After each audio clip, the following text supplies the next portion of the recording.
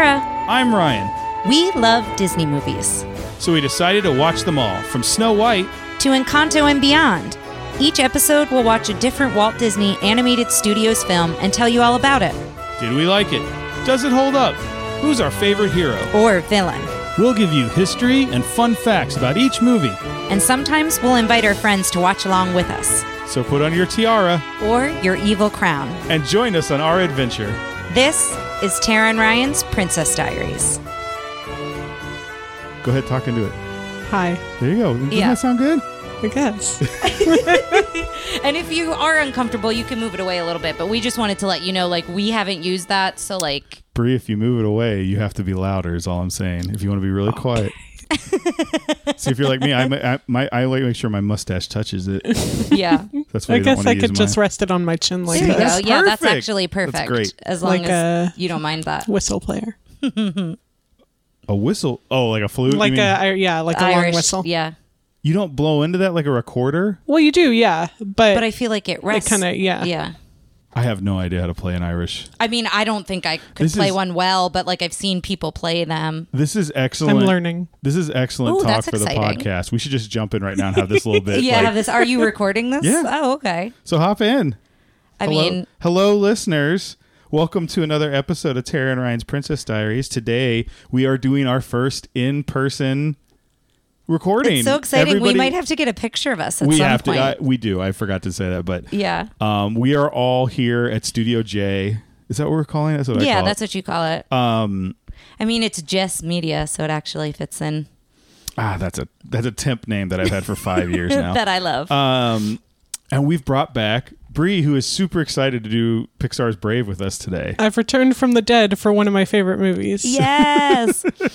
But yeah. So Bree, what number is this? Bree is one of our most returning guests, Is this 4? So I think it's 4. Make Mine Music. Was that the one you did? Oh, was it that one or Melody Time? It was one of those. It was one of those. Listen. The Three Caballeros. And Tarzan. Oh, yeah. So this is 4. There's not another one in there? No. I think she I know for a fact. Well, Amanda might be one up on you. Yeah. I know Amanda's listening to this right now and being like, that's my new rival. I don't know that I've ever met her, but Amanda, if you're listening, watch out. I love it. Watch out. You would actually really, you two would probably get along really well. Gangbusters. So today we're talking about 2012's Pixar's Brave. We're doing another Pixar one because Merida, the main character, is part of the Pixar, part of the Disney princess, and she's the first. Lineup. She's a lot of first things, so I can go over those a little bit later. But she is the first Disney princess created by Pixar to be included in the Disney princess lineup. Well, before we do that, Bree, you were very excited to do this one, and I remember asking you specifically, mostly because I know you have a thing. You graduated with a linguistics major. Yep.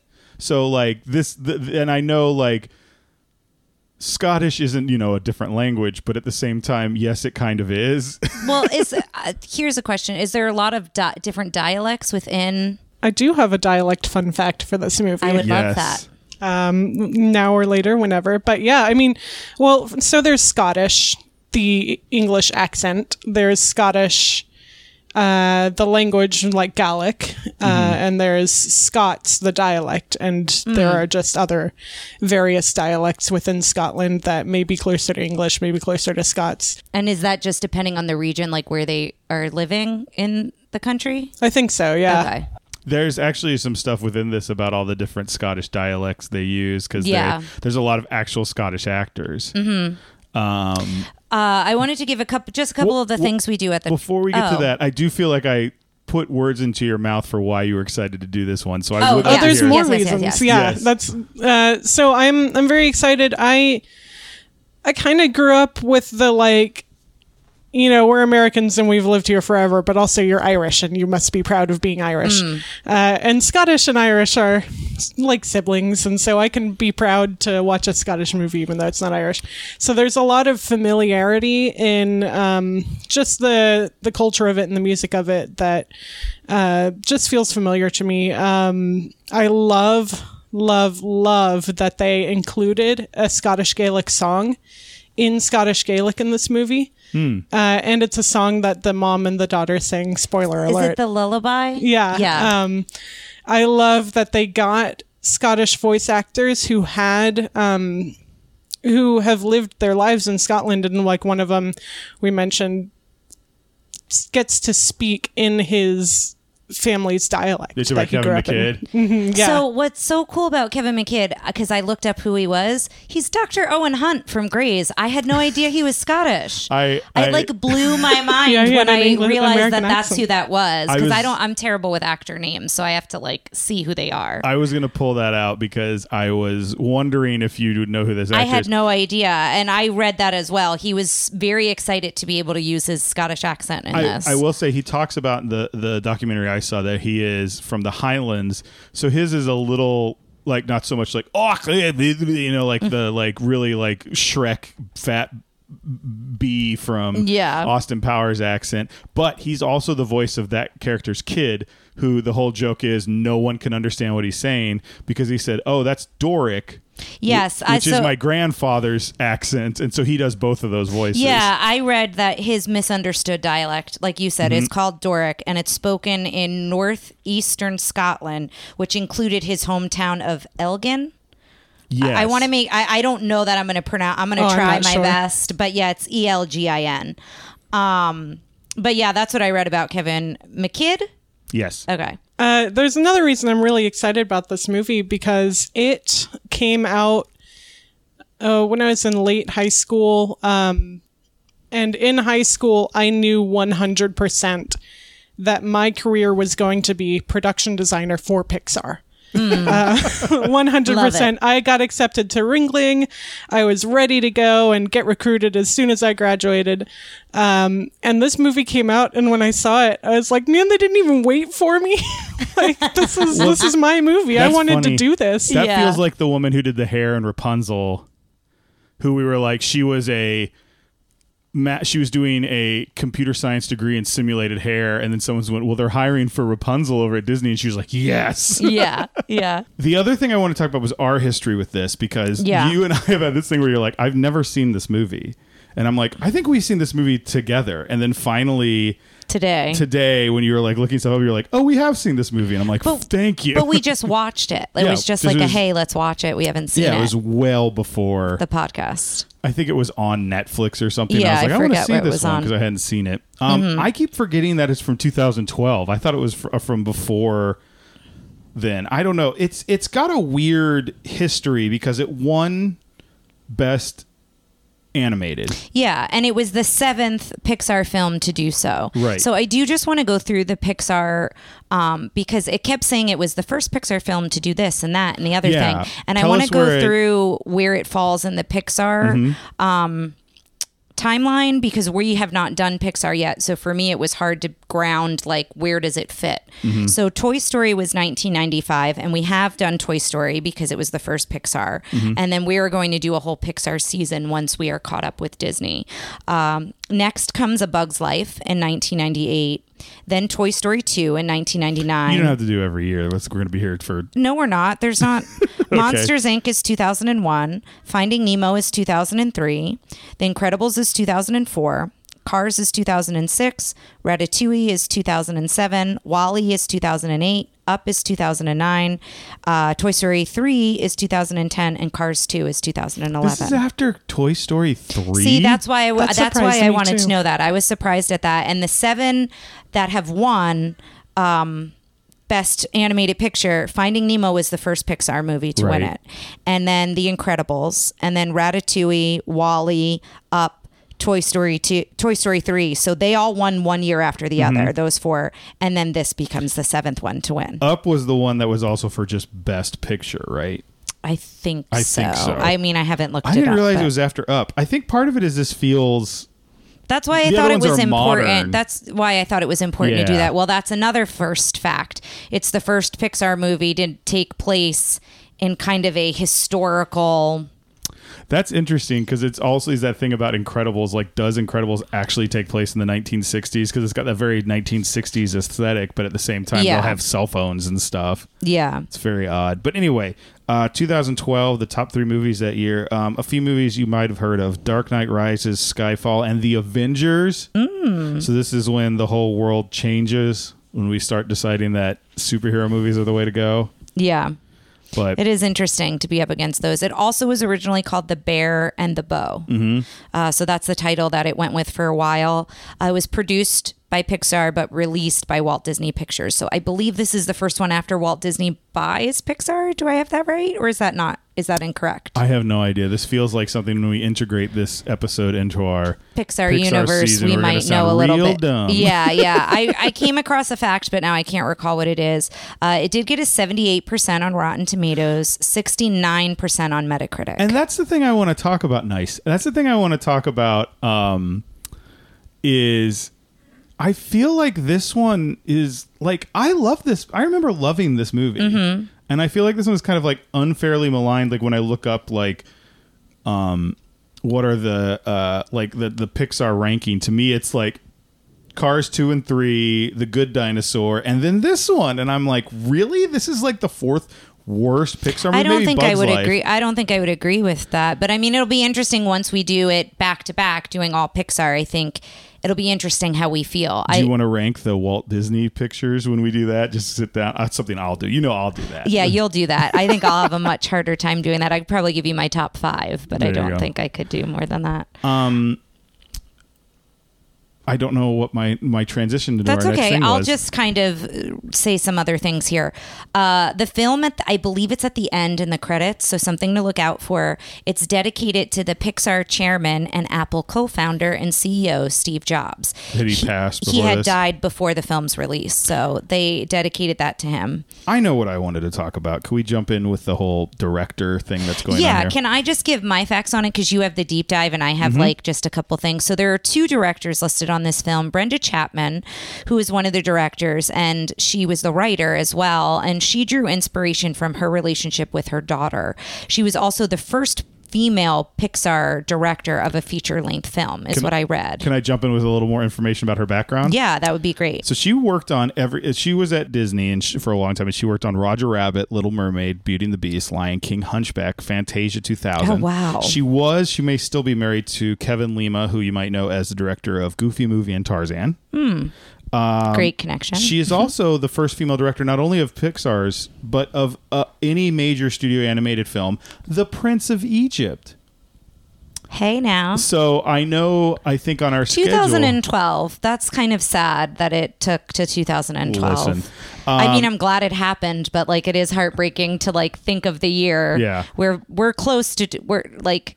you were a stone's throw away from that bit of history. Sad. I know. Now I wanted this may or may not make the actual episode, but I think scheduled. We can move this around. Up next for our mini tale to follow this one is the Lion King live action. Do we want to do the Prince of Egypt? Yes, I love the Prince of Egypt. I want it in there however we can get it in. So good. It is so good. The soundtrack is great. Oh, it's so good. It does feel like one that eventually will turn into a full episode, but doing it as a mini tale seems like a good thing, especially since I have not seen it. It's so because good. I hate the Bible. Okay, all right. I actually wasn't allowed to watch it growing up, and I was a Christian. Oh, really? Why? Why weren't you? Because it was. I don't remember. I don't remember if it was like that's just not us, or if it was just like it's just not a good movie. And neither of those I agree with now. Yeah, funny. I saw love it in the it. theater. Oh, I we've saw talked- it like when it came out. I was in the theater with Jeremy, of course. We've Maybe I talked a was lot on this allowed, but I just podcast. didn't. We Yeah. talk a lot of this podcast about like animated movies I wasn't allowed to see because my mom was like, "That looks horrible. I will not take you to see Yeah. it." Like she just didn't want to see it. So the other thing I have, and then you can jump into the history with the directors, is I read that the film took about 6 years to make, and that Mark Andrews, who's the other director listed, was initially a consultant more with the story. Yeah, he was working on the story project. consultant. And then I had read a fact that said 4 years in, Chapman left and he took over. And that's all I had. Now, Ryan found out more of the true story, which we'll go into. But the other piece I read is that he kept the intended story that Chapman wrote. So he did keep it, but apparently 80% of the film took place in the snow, and so that obviously didn't stick around. Those were the facts I had. That was also that they had a bunch of snow. There's the original opening was or that's the thing. There's like all these like animatics they had about the openings. They had an opening where it was Merida and Eleanor making the tapestry, which looked really cool. That's one I wish they would have gone with. Yeah. I do not remember how this movie opens. There was one where it's like a hooded figure steals a bow from the castle and runs away, and it turns out it's Merida. And the one that Mark Andrews pushed, but they eventually did, was them in the snow, where it was how Fergus lost his leg to Mor'du. And it was how he met Mor'du, and then it cuts to Brave. It's not like you see any of that. But they had all this really interesting snow technology. And I'll go into some of the other technology that ends up in the movie. But apparently that was a big push, not from necessarily Pixar. I mean, it was Pixar by way of the Tourism Board of Scotland. Oh. They were like, can you put our Scott movie in like the nice time when people go, "Ooh, I want to go to Scotland." That's funny. And they were kind of like, "Oh, okay, sure." Yeah. Speaking of the software, do you want to go into, before we go into the software, do you want to go into the story about, because I think it's important to talk about so this. Brenda Chapman is replaced by Mark Andrews in October of 2010, citing creative disagreements with known creepy long hugger John Lasseter. Which is really frustrating now knowing, what we know. She was pushed out, essentially. I think so. I think a lot of it, because a lot of the stuff they talk about, it felt very like, we need to get boys on board again. I think it was that same story we've heard multiple times about like, hey, our boy's going to buy this, because that's when they put in the like, let's start this movie about the separation of a the relationship between a mother and her daughter, with the dad going out on an adventure. And it's like, okay, like I get it, but also that's not the point of the story. He kept a lot of the mother-daughter stuff, and he pushed it in a little bit of a different way, but that's like why there's a big fight scene in the middle and stuff like that. I think there's a dude, like a lens to it a bit, but I think I don't want to blame Mark Andrews in this. Not that I know if he did, but no, it's more so upsetting that she was pushed out, because she obviously was integral in creating the story, as well as directing a lot of like what we will probably enjoy. Like a lot of the moments that we enjoy was based loosely off of her life, her relationship with her daughter, and many other things. There's a big article where she opens up about it, and I will say it's not like she kicks the door open and is like, they did this, but she's definitely like, here's my part of the story. It wasn't 4 years, it was 6 years. I was working on the story and pitching it, and they're not including that. Like yes, production probably was that long, but like I've been with this story for a very long time, et cetera, et cetera. She is one of the people who got to go up on stage and accept the award as a co-director. Oh, well, that's great. I didn't realize that. Yeah, but it was also, I think, I remember this story, but I'm wondering, like, going back and looking, if it was one of those things where it's like, did they do that because there was a lot of outcry? Like, you'll never know. That's what the situation happened, but like, who knows? Again, 10 years ago is not that far in time, but we're still like, it was I hate saying it. Well, it was a different time, because that's not an excuse, but at the same time, like it's a lens to look through of like 10 years ago. We were still like making these terrible decisions. I have a lot of firsts, so I thought maybe we'd go through that. First Pixar film with a female protagonist. First one animated with a new proprietary animation system called Presto. It was the first Pixar movie set entirely in a historical past, so that's the point that we were making earlier. As far as princess goes, she is the first Disney princess to not have a love interest, so the real focus on the mother-daughter relationship, which I love. I love that that's not the focus for her. I think that's great. First Disney princess to have brothers and not to sing, although she does forget about her brothers. But she does sing as a toddler, but for most of the film, she's not a toddler, so it's the first princess who doesn't have like a main song. One thing I want to look out for, because I saw this in the thing, is I feel like I saw a few lines from her as a toddler, and I gotta say, it looks like they just hired a like California child actor, because they're like, mother, I saw a wisp, and then like later she's like, like super Scottish, because that's Kelly MacDonald, also another Scottish actress. Which I just want to know, like, were they like, it's really hard to find a Scottish little child who can act, or why, if I'm wrong, so let's let our linguist look at that and see if I'm right, if it sounds like a California Thinking back, child. I have no idea, but I don't remember as you listen. She's also the first Disney princess that's not based on any pre-existing literary character or historical figure.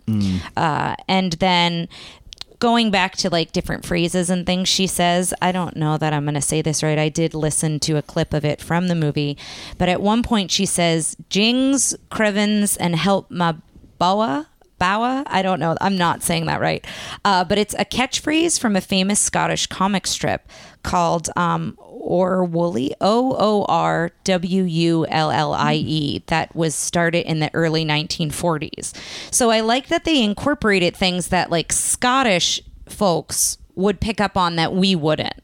I thought that was kind of interesting. And there's a couple other things. There's something she does. It's a kind of a look out for moment, but when she's getting the magical cake ready for her mother, she puts a purple flower on the tray, and it's a thistle, and that is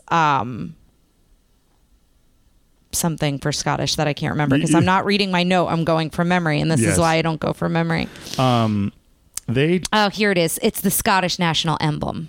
I just wanted to make sure I got it right. Yeah, I should have just asked Bree. I don't know. Did you know that? Sorry, Bree. Yeah. If you jump in, you got the microphone. Yeah, Bree, jump in. Cut me off. If you go to like I would like to cordially invite everyone to the Austin Celtic Festival in November. But if you go, you'll see like kilts and sporrans and stuff, and a lot of them will have a little thistle carved on it as like an emblem. Cool.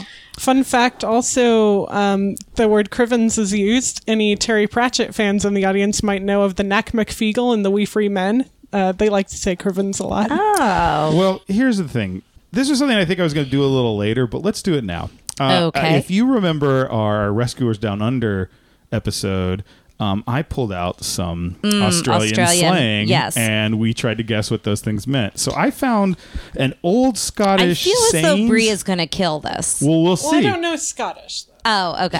Here's the thing, because I am also going to attempt to do my version of a Scottish accent. So, well, I would like to ask Bree if she finds it offensive, because I was wondering every time you go. She's not, I find it hilarious. Okay, I was just like every time that you like try to mimic the sounds of a Scottish accent, I was like, is that going to be offensive to I folks? feel like you've done it before, and I thought actually it was good. I had a Scottish character in something in Dungeons and Dragons thing I was DMing, and I like to this day every once in a while I'll pull back how excited Bree was, like as a little memory to be like, just I need a happy memory. I remember when Bree was excited about his Scottish accent, which is also a little intimidating. So we'll see how this does. Okay.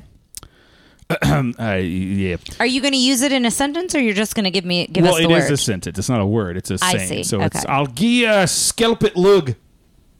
I'm supposed to guess what that means? Yes. was What do you think brilliant. that means? Thank you. What do you think that means? I'll gie a skelpit lug.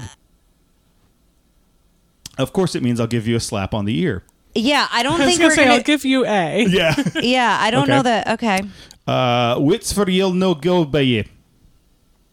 What's meant to happen will happen, obviously. I feel like Bree might actually guess. Oh. She's thinking. I wouldn't have gotten that one. Okay. Okay, this one you might be going. Skinny malinky long legs. Something about long legs. Skinny malinky long legs. Someone might be called a skinny malinky long legs. I don't know if that's supposed to mean something else. Sounds pretty nice on its own. It's a tall, thin person. Okay. Lang me reek. See, I don't think this is as fun as the Australian one because, like, I'm having we a blast. can't, like, I can't guess anything. 'cause- Long may your something. May you live long and stay Yeah, well. Bree. And then they have Speak of the Devil, which is I did not realize was a thing. Now we're getting into ones which feels a little like those first ones were pretty rough. Okay, black as the Earl of Hell's waistcoat. Black is like, Like as the devil's waistcoat. Yeah. It's pitch black. So something's black as the Earl. It's pitch black. Failing means you're playing. Failing means you're playing. I'm supposed to say what that means? Yes. I don't know. When you fail at something, at least you're trying. Oh, I think that's okay. what failing That's a means you're good one. playing. Okay. And then we'll call this one the last one. Money and Mickey Max a muckle. Something about like a dime a dozen or... That's not bad. It's saving a small amount soon builds up to a large amount. So it's like a penny saved, a penny okay. earned. All There's right. money a mickle makes a muckle. I think that's my favorite one. Not because I guessed close, but I like the... I don't know if it's alliteration, but the rhyme or the rhythm of that. I don't know if I'm saying any of that right. I lied. There are two more we're going to do. Okay. Dinna teach your granny to suck eggs. That was loud and clear to me. Yeah. What does it mean? I didn't teach your granny to suck. Yeah, don't try Yes. to teach someone something they already know. Oh, no. And is the cat dead? I mean, to me, it's Has the cat died? Which means your trousers are a bit short. okay. That I wouldn't have. Yeah. So it doesn't translate like what it sounds like. That's I funny. love Irish and Scottish culture both have this habit of making just these wild, beautiful phrases for something that's just like an insult. It's gorgeous. Yeah. Well, I think there's probably... I feel like it's a more complicated version of "Bless Your Heart" here in Texas, right? Is the cat dead? Well, yeah. Well, like it's because, like Bree said, sometimes like they are an insult, but you wouldn't know it unless like you grew up in that. And I feel like when I came to Texas, I didn't know that "Bless Your Heart" was like, oh, sweetie, like you know, bless like your heart. yeah, I like that in the Scottish accent. I wanted to bring up a couple of controversies that I read upon its release with this film. First, despite not wanting to get married to a prince, Merida was still made an official Disney princess, which apparently many people considered a hypocritical contradiction to this movie's message. So I don't know how you all feel about that. If you feel it's hypocritical. Wait. Her being made a princess? Because her not wanting to get married to a prince, she was still made an official Disney princess, which people felt was hypocritical to the message of the movie. Do you have to be married to be a princess? Those Yeah. are people who think that you need to be married to be a princess. Yeah, I'm not saying I agree or disagree. I'm just bringing it up as this was a controversy people like As felt. always, I will once again point out that Mulan is less of a princess in this in this stereo. case Yeah. than because Mulan doesn't get married to a prince. Mulan does not come from royalty. Yeah. So in the technical standing, she's not a princess. There are also princesses like Princess Alonui from Black Cauldron, who is not in the official list. Yeah. There are also women who I believe deserve to be in the official list, like Princess, is it Kira from Atlantis, who's a princess who should be Oh on there? yeah, who's not in it? Yeah, I Cheetah? agree with you. She's not official princess. Megara is not one. Who did you say? Oh, Kita. Kita? I think it's Kita. The I could be totally bikini wrong. princess, as I refer to her in my head. Yeah. It's just, it's one of those things where I see people dressing as her. Oh yes, and that's the outfit and I go, that oh, they this use. is scandalous. I don't really like them like sexualizing this outfit. And then I'm like, oh, it's 100% accurate. I just, you know. Yeah. So yeah, I wasn't saying I was necessarily agreeing with it, but that was something that came out. I do stupid. think the issue there is what is it? It's like Wreck-It Ralph 2 when all the princesses are there and they're all kind of like modernized. Yes. And they have Merida there. Now, and- I will say the only thing is I don't want to tell the big joke with Merida okay. there because she Oh, has I not haven't seen it, and I think yeah. it's hilarious. Okay. So just her appearance, I guess, is kind of disappointing to me. Like With the rest of them. Yeah, I don't know. I guess girls can have sleepovers, but it just seemed like there's something that makes Merida different from the other princesses to me, and it just seemed like a prop there. Well, that's interesting. I'll go into a little bit of that here if that's okay about Merida, or do you want to If continue? you want, unless you want me to do the other two controversies first, that's up to you. We could put them in later. It doesn't have to. I Okay. know once you start a block. No, that's fine. I'm just asking. Merida, like a lot of her hair and stuff was designed around that idea, and there was a big thing where they said Merida starts the movie and she's fiery, she's headstrong, she's passionate, she's confident, but she's actually not brave, and the movie's about her becoming brave because you're not brave until you do something at the cost of losing something important to you. And that I thought was an interesting thing, but that's part of that big thing with her where they talk about if you watch it, you watch her dress in their head of the movie of the writers, Merida designed her own dress.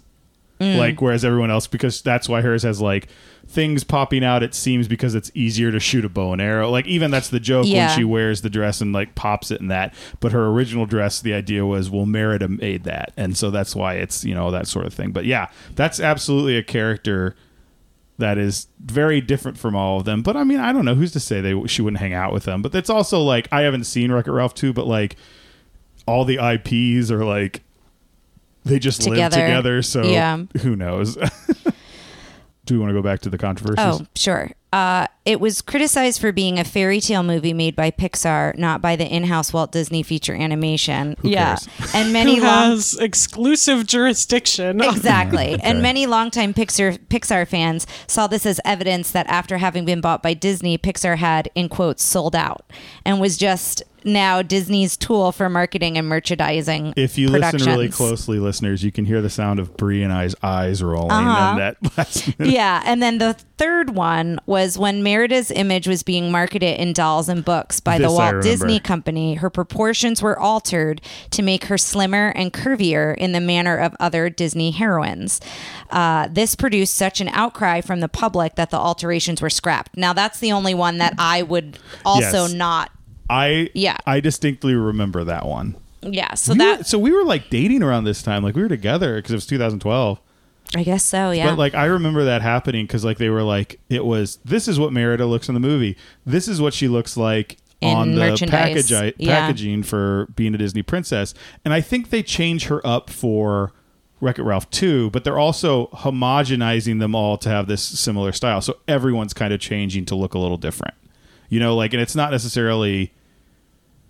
But it's also not like this is her new body proportion and that sort of thing. But at that point, it's like you could say, okay, time has passed, whatever. Like marketing her from directly from this movie, I think. No, thank you. I also think it's a problem. Don't change her proportions. Like to me, it'd be like if they made Daisy Duck look like a princess. It's like, what? That's not the character. Yeah. Like, and they're like, now she's tall, now she's this. It's like, that's weird. I also think it's interesting going through a lot of the designs for Merida. Apparently, like, she's got big leg muscles. Like, I don't know if you noticed it that much, but the idea was they wanted her to look like that because it's like they wanted her to seem strong and she's athletic. Yeah. And I don't know. It feels weird for me to be like, this time I'm going to be checking out the Disney character's thighs. Well, no, but like, you know what? It's bringing a lot to me is Encanto. Is like now look at that film and look at how many children as well as adults gravitated towards and now I'm blanking at her name and I love her.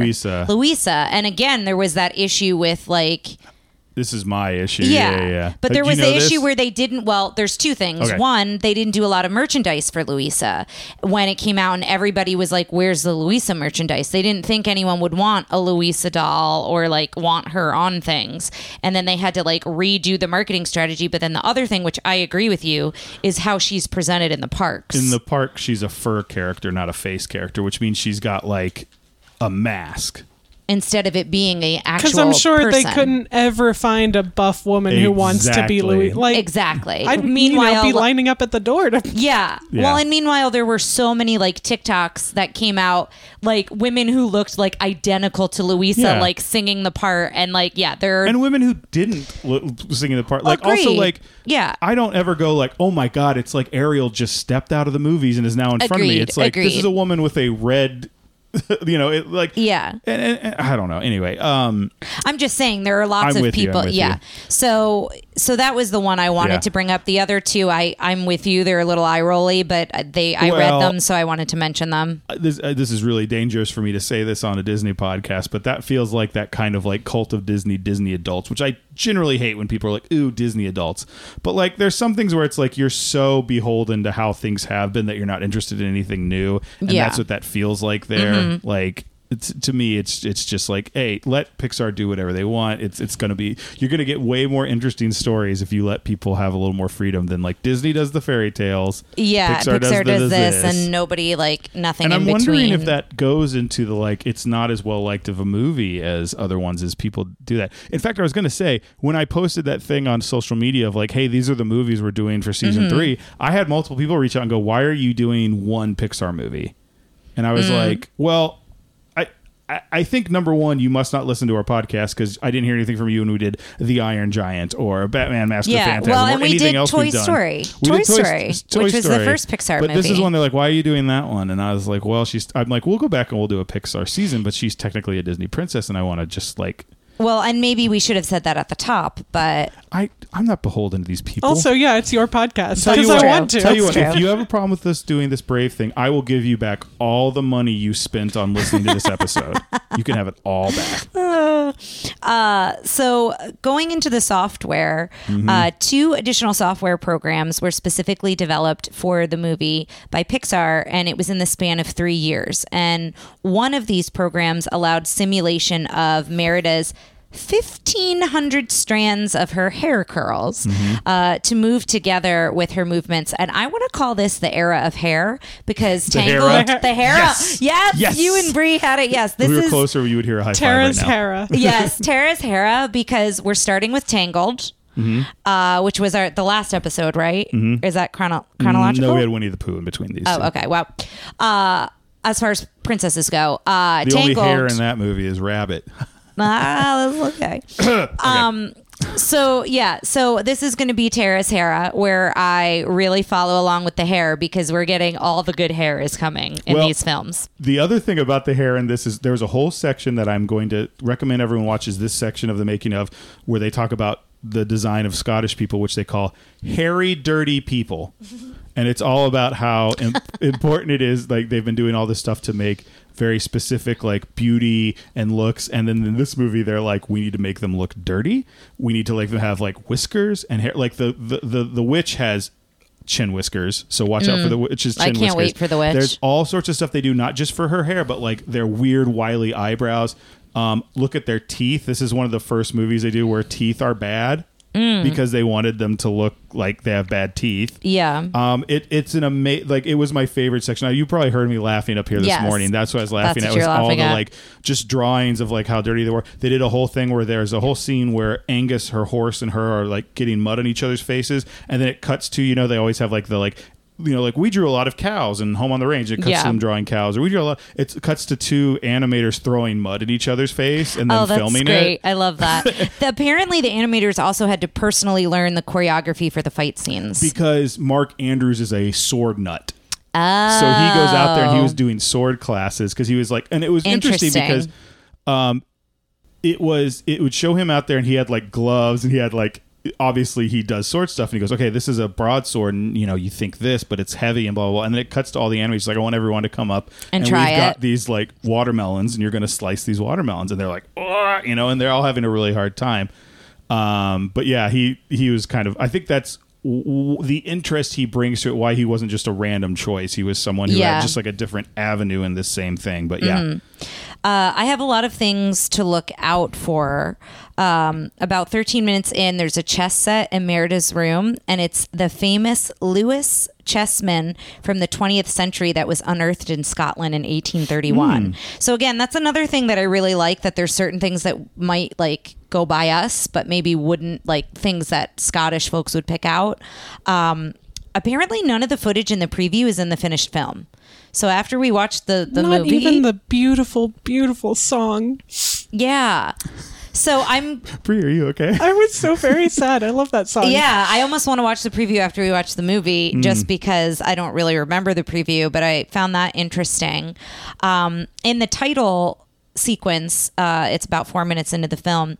If you look closely, you can see Merida hidden in the letter B, and you can see her mom hidden in the letter E. So something is it we'll her have to look mom out for. or Mum Bear, as they referred to her That I character when don't she was a know. bear? They did not tell me that. Yes. Filmmakers decided to show Merida mucking out Angus's stall herself to challenge the audience expectations of what a princess should be. So I did like that's something to kind of look out for. I also read about a reference to a long lost kingdom with a king and 4 sons. That's a reference to an early French ruler, Clovis, who upon his death, he split the region of Gaul, which is modern day France, into 4 parts, one for each son to rule. So that was kind of a reference there. That's Mordu's backstory. Yeah. And then Castle Dunbroch, is that how you say it? I think so. Has a striking resemblance to a real Scottish castle. Eileandonan, Eileandonan. Can we get Brie and I have both attempted Scottish accents. Can we get one? From No, you can't. No, I don't want to. If it's EIL, it might be Island. Island. Yeah, that's why I was like, I probably wasn't right in saying that. Island Donnen. There you go. Hey, that was not bad. This castle is located in a small tidal island where 3 locks meet. And I did not write down the locks, but the different bodies of water. But it was founded in the 13th century. And apparently, it's one of the most recognized castles in all of Scotland. And it's a popular location for movies, television, advertisements, fashion shoots, and music videos. So again, it's another like pretty big icon as far as like things with Scotland go.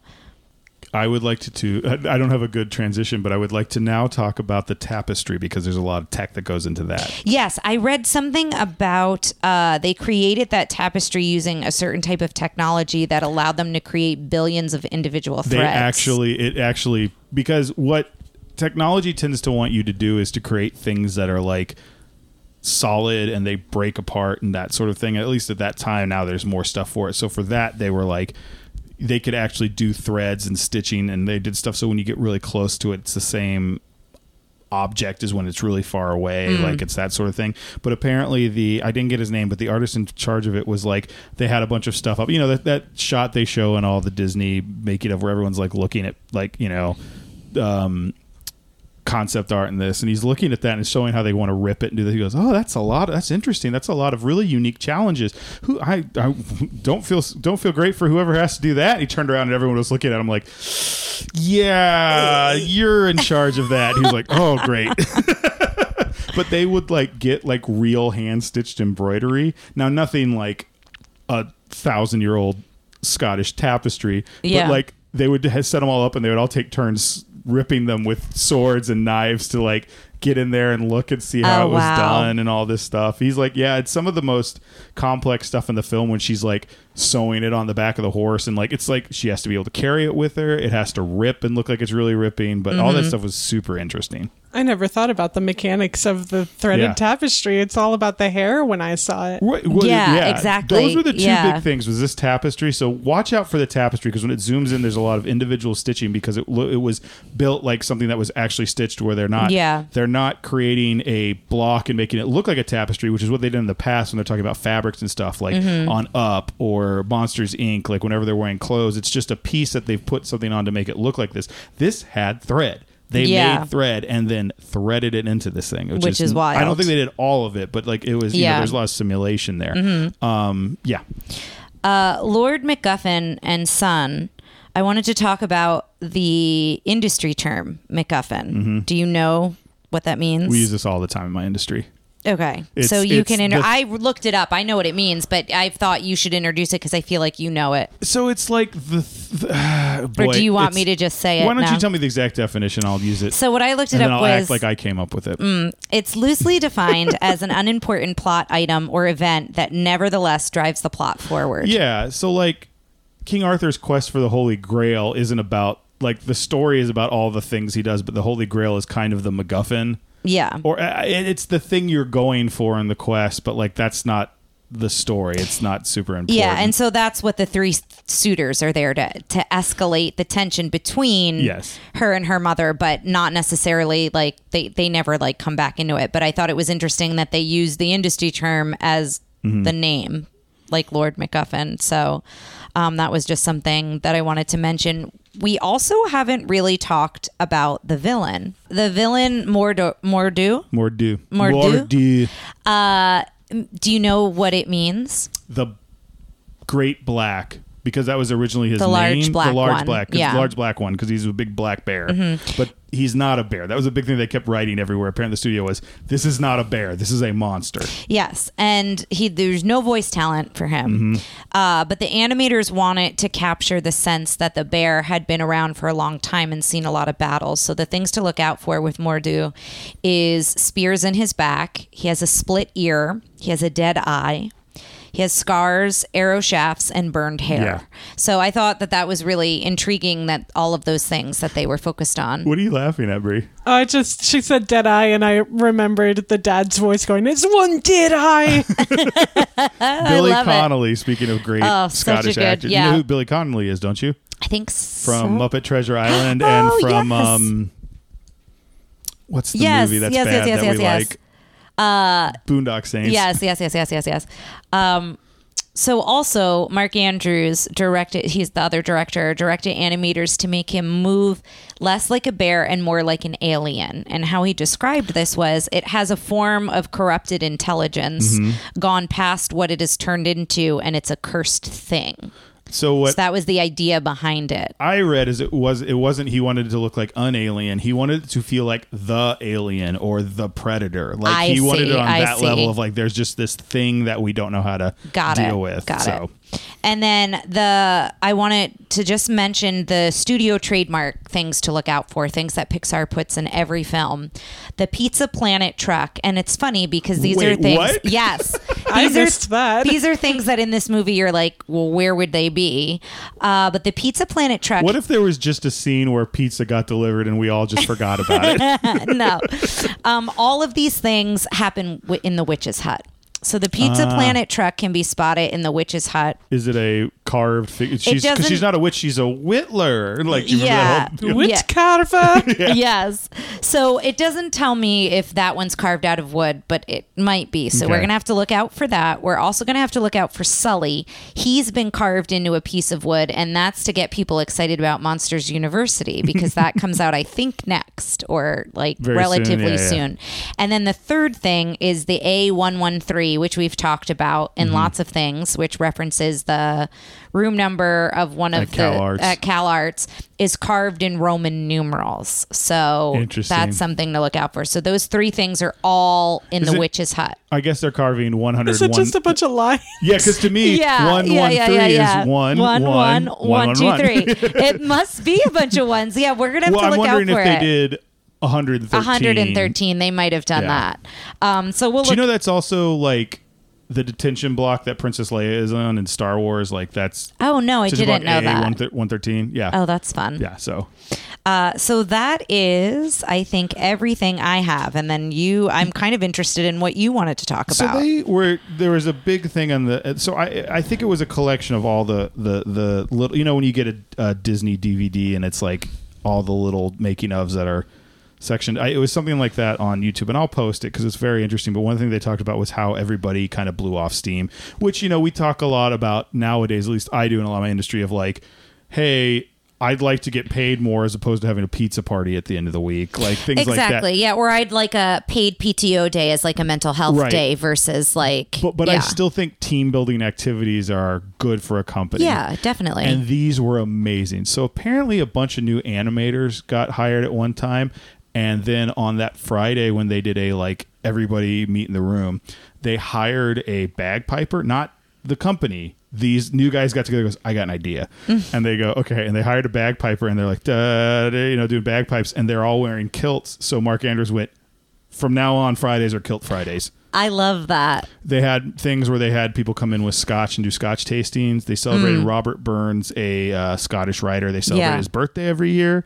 They did a whole thing where everyone went around and talked about what they thought about haggis. Where it's funny, like this one woman was like, that's another thing in this thing. There's a lot of women who worked on this movie in all different roles, and they're in a lot of the making of, which is very interesting. I wish we would have gotten all their names, but it's worth seeing in that there were so many women working on this movie.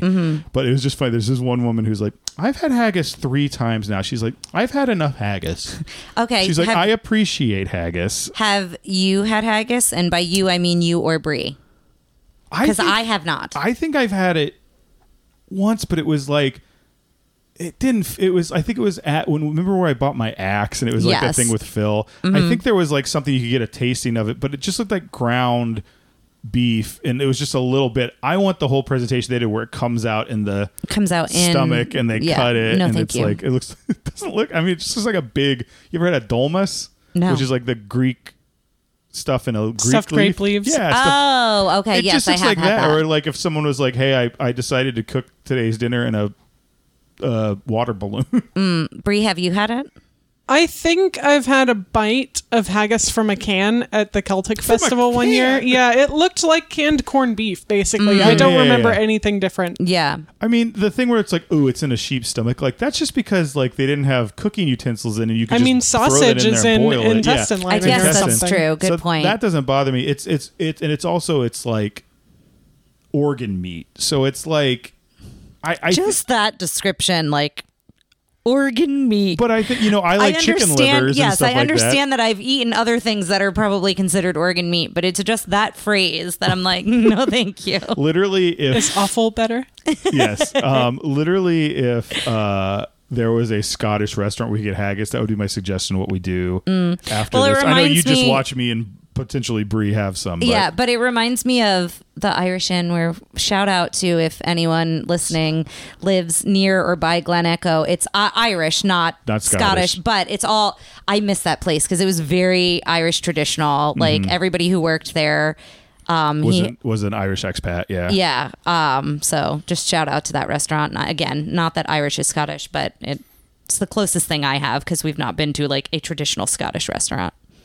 I want to go to this Celtic festival. I know, in November. Very excited for that. have to mark our that'll be my calendars. thing that I like plug at the end of the thing. I'll be Okay. like, Okay, it's great. this date. Well, let's talk about one more thing since we're talking about that, which is I did a little bit of a deep dive on some Highland Games stuff because there's a They little have of that here. at the festival too. I know, I'm excited about that, and so that's the stuff where they do the caber tossing, which I didn't realize that's not about how far you can throw the caber. It's you're trying to throw it at exactly like a 12 o'clock You want it to Angle. flip end over end. end over end and then Oh. land like direct, like that's what they're how like straight it is. Interesting. They have a hammer toss, but theirs is like instead of at like they do in the Olympics where it's like on a chain, it's on a stick. And the people wear shoes that have like 12 inches of metal on the other end, so they do their balance. There's all this stuff like that. But then I got down the rabbit hole, and this is a little bit of a strange revelation to you guys, but Okay. I found women's Highland Games. I did not realize that was something I was into. They have that at the festival as well. It was big thighed women throwing I mean, I would love to. Whoa. I would love to watch that. I think that's very impressive. It was. That's what she had. She had like two pigtails like braided. Yeah. And just like boom, she was just like threw it and did it really well, and it was like 4.4 million views. So I was like, okay, it's not just me. But it was definitely, it felt like watching the Olympic scene in Wonder Woman 2, only with like a different body type of woman. Yeah, And I yeah. was like, okay, well, then I just learned a little something about myself. But also, I just really liked watching all those. I like Highland games. Something I like those like lumberjack games and stuff like Yes. that. Lady is looking at you saying, "Pet my belly." Lady, do you have anything to say about this? Do you have anything? Any comment? She wants her belly pet. Well, gang, I think that means, but ladies, let us know this time to pet her belly, but it's also, I think, time to take the VHS out of the VCR. No, hold on. Take the VHS out of the clamshell and put it in the VCR. See you on the other side, listeners.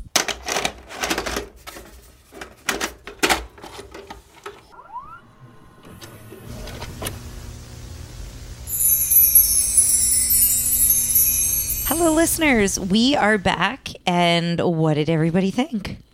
I love this movie. Like, it's not one of my absolute favorites, but there's so much I really like about it, and it definitely, I told you, I don't know if we told the listeners this, but I was like, oh, this movie's gonna get Wreck to me. you, yeah. It didn't wreck me, but I was like, but what did you think, Brie? Well, I still love it. Like, how many times have you seen this, do you think? This is probably 4 or 5. Okay. It's not like Tarzan where I've seen it like 20 to 30 times. Yeah. What was the movie? Was it Jaws? Where you asked me the other day how many I said, and I'm like, I might be close to triple digits. I at believe this point. that. Like, I believe that with that one. This was my second viewing of it. Was this your second viewing of it as well? Yes, but I mean, I've watched like You've watched more clips and things, stuff, yeah. Because I don't know if we talked about this first half. I love Mordu, and I like you guys are here basically to keep me from letting Mordu get really high. Oh, in the ranking, in the villains villain ranking. rankings. Yeah. But there's a lot of stuff. I not to get ahead, but I see him in the ranks of like the Firebird and Chernobog. Like he's, I don't know if Chernobog was. I think they were close, but like that ranking of And that villain. I think presence. he's high enough to be there. Presence, yeah. I don't see him as like a top 10 buster. Like who busted it the other day? Oh, Madam Mother Gothel. Yeah, Mother We were Gothel. like- Really, she deserves to be where she is at. Yes, but yeah, absolutely. What'd you think? I really liked it a lot. I feel like I picked up on a lot more the second time through, and I, of course, was emotional at the end. But I enjoyed it quite a bit. I think it deserves much higher than its Metacritic or its I Rotten. agree. Yeah, I think it should be higher. It's also a beautiful movie. Like, even Yes. take out the story, which I really like the story. I like that there's not a love interest focus. I like that it's between this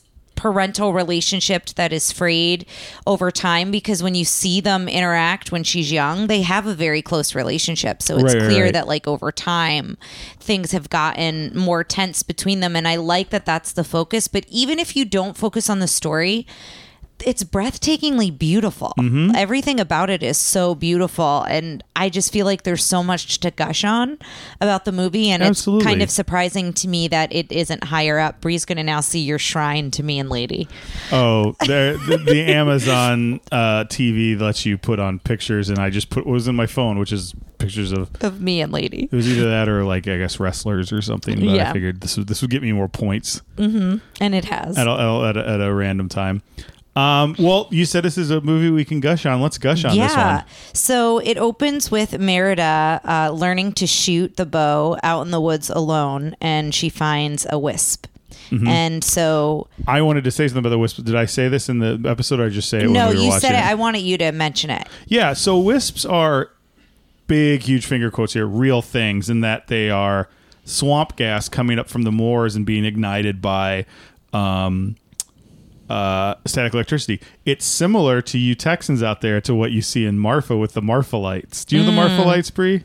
I have heard of the phenomenon, but I don't know the science. Yes. Yeah, of I've it. not seen it either. It's a similar thing, but the wisps stay, and when you get close to them, the current of air you're creating as you move makes them move in kind of a like come here way, and so everyone go, oh, they want me to follow them, which is kind of like confirmation bias as you're going through this thing. Yeah. And they would say that they would lead you to either great treasure or certain doom, which makes sense if you're following random puffs of swamp gas. Is like, this one led me into a hole. yeah, exactly.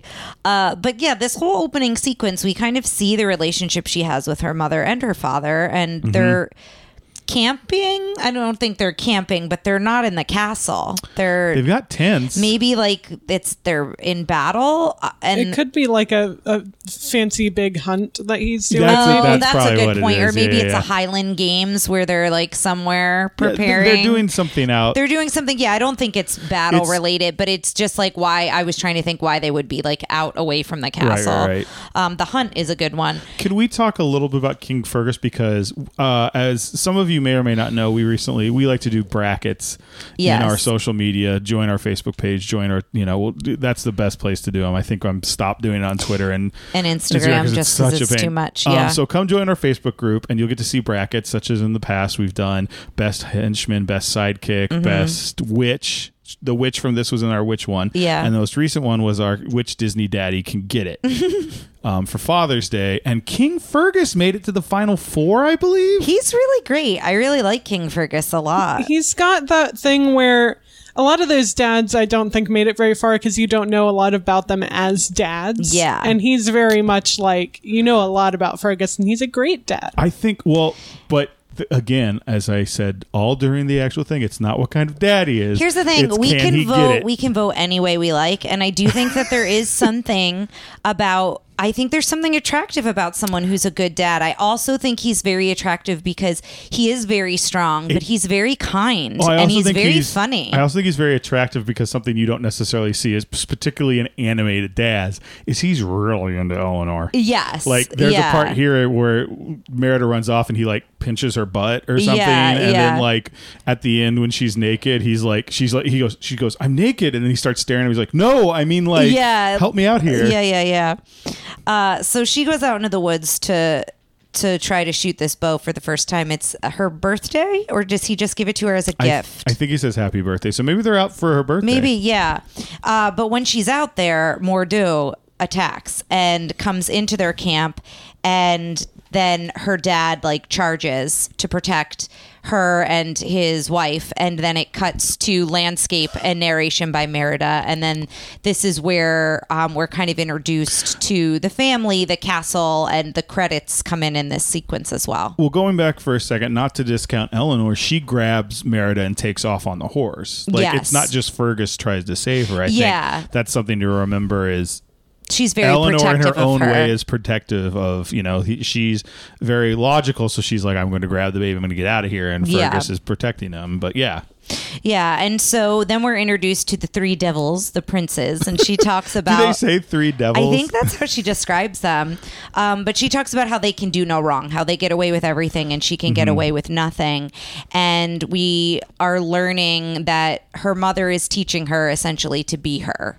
She's teaching her to be a queen, teaching her to be a princess, but even more so like how to lead as a queen. And we see this, that even though Fergus is the king, the one who has the power is really the queen, the one who can who can command the room. I think she's keeping them from being at war. Yeah. Like, she's the one, because if they all had their way, it'd just be a war all the time. And she's the one like, we need to settle our differences and blah, blah, blah. But this is where we start to see that their relationship is strained. Merida and Eleanor.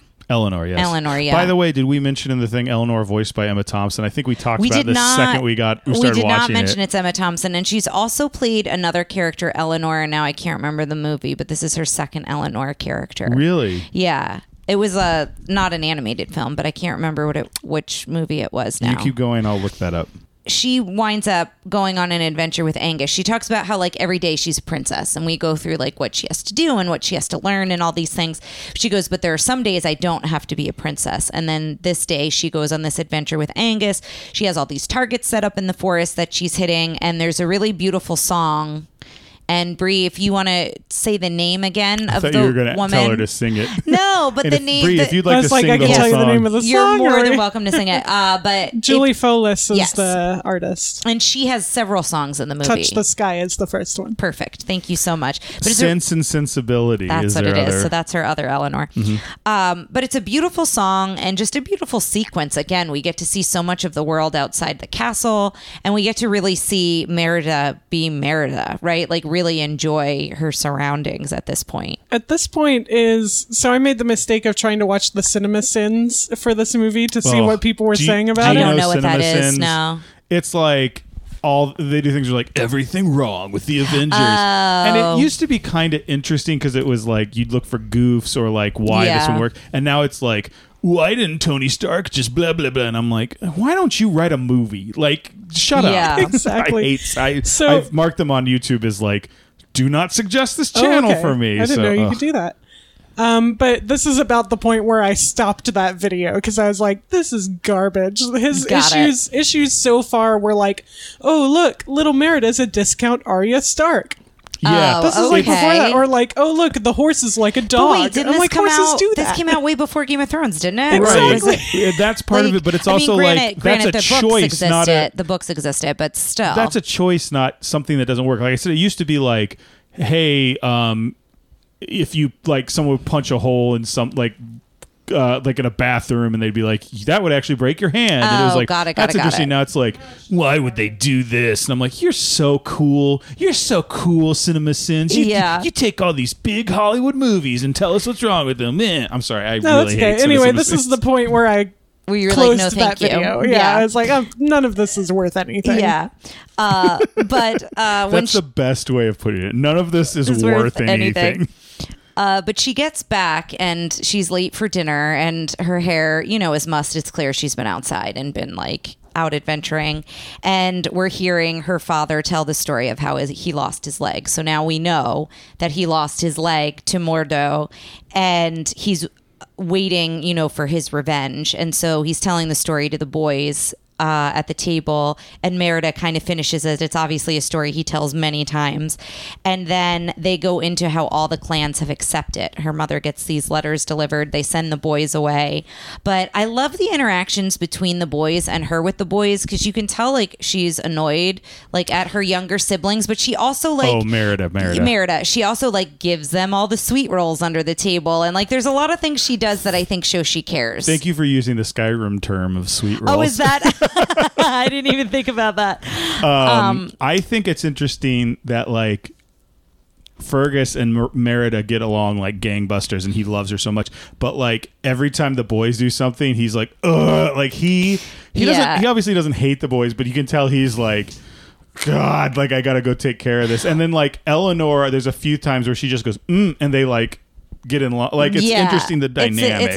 It's an interesting dynamic, but I think a dynamic a lot of families can relate to in one way or another, where you connect or listen more with one parent than you do the other. But they send the boys away, and then it's clear that Eleanor has tried to tell Fergus he needs to talk to Merida about the clans coming for like her betrothal, and obviously he's procrastinated and not done it. And then finally she's just like, okay, fine, you're not going to do it, I'm going to do it. And she explains to her that all the clans have accepted for her betrothal, and they're to compete in games for her hand. And of course, Merida's not having this. She storms off. Her mother comes in, tells her the story of Bordeaux and how that story came to be, and how marriage isn't the end of the world. She's like trying to get that across to Merida. Well, there's even there. Oh, it's when they separate the rooms. Yeah. So then she storms off. They fight, and Merida storms off and runs out of the room. She starts what you call it, mucking the horse, where it was like, or getting. That's what the note said. Mucking out the horse. Mucking out. Well, that makes sense. Like cleaning, you're getting all the. She's cleaning the stall of Angus, and I love how they shot this. I love this whole thing where it's like. Her and Fergus, Eleanor and Fergus, he's like, well, pretend I'm Merida. And his version of Merida, his impression is hilarious. But he's like, what would you say to her? Wait, it feels like Brie wants to do. I just was going to do a little bit of his impression. That's what I felt like. Right ahead. I don't want to get married. I want to ride through the woods and let my hair blow through the wind. I don't know if that's he's like, I want to stay single. That's what I like. It's so good. But it's both of them. Like Merida's talking to Angus, and Eleanor's talking to Fergus, and they're both. But they need to talk to each other, and they cut it back and forth as if they were talking to each other. And it's clear that, like, if both of them, they both end with "if you just listen." So it's clear that both of them feel they're not being heard by the other one. That's one thing I like about this movie is it's. Oh, go ahead. Into the microphone. I was going to say, and they're not. Exactly. Yes, they're not talking to each other. And I like how you're like, oh, I'm sorry, I didn't mean to say anything. It's like, Brie, you're a co-host. We brought you in here so you could talk. I know, and feel free to cut us off because he can edit it since we're all separate. I promise I'm not under duress here. You're enjoying. Why are you blinking so much? No one can see you. You're enjoying your time here. I just shoot. Oh, I was saying. I think I like that this movie's about these two people meeting in the middle, and not necessarily the mom being better about Merida or Merida coming to be like her mom. Like there's a compromise, and they both of these people are on a journey to learn to be better people. That's something I've seen people criticize about more recent movies about parent-child relationships, is like a lot of the times I've heard people complain like, oh, at the end of the day, the child has to change their ways because the parent's right. And here it is. It's not like that. Well, yeah. I mean, I thought Merida had to do something, but it was also, I think, like later when as they put it in the subtitles, Eleanor Bear. Which it feels like I would name, like if I had a bear. If for some reason we ever had a bear, we need to name it Eleanor Bear. Yes. Anyway, like she's like, I can't take care of myself in some ways because I've always been on this one path, and like, there is something to being able to do things outdoors and like knowing which berries are poisonous and getting fish exactly and just spending time with my daughter and all that stuff. But I like that, like I said, I like that there was a spot in the middle they were getting to. And the clans all show up, and I think we all decided who our favorite clan was, but let's go around. It's Dingwall, Macintosh, and MacGuffin. It's interesting because I don't have a favorite clan. Like I like Macintosh, the leader with the paint, and I liked him. But I liked. You can all tell that I have somewhat of a weird crush on the MacGuffin boy. I like the MacGuffin boy as well. Yeah, same. Oh, do we all agree that's I who, also like, if like we were Owen forced- Hunt, it's that actor's voice. Yes, but but like I said, the only problem with him is like I'd be like, I don't know what you're saying, which I feel like in the back of my head, Brie, I'm hearing Travis go, "That's not an issue," but I don't want to go there anyway. I also like Dingwall, the father, because he's so brash. And I Yeah. love when he just shows his kilt and flashes everyone. I just Feast want your eyes. I just want to focus back on the fact that Ryan has like an inner Travis.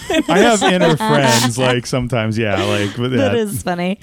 But she I need realized to know if Travis has an inner me. We need to figure out if there's some way. Travis, if you're listening to this. No, he will never tell me. He may Yeah. not even admit it to himself, but there's part of me that wants to think. that's hilarious.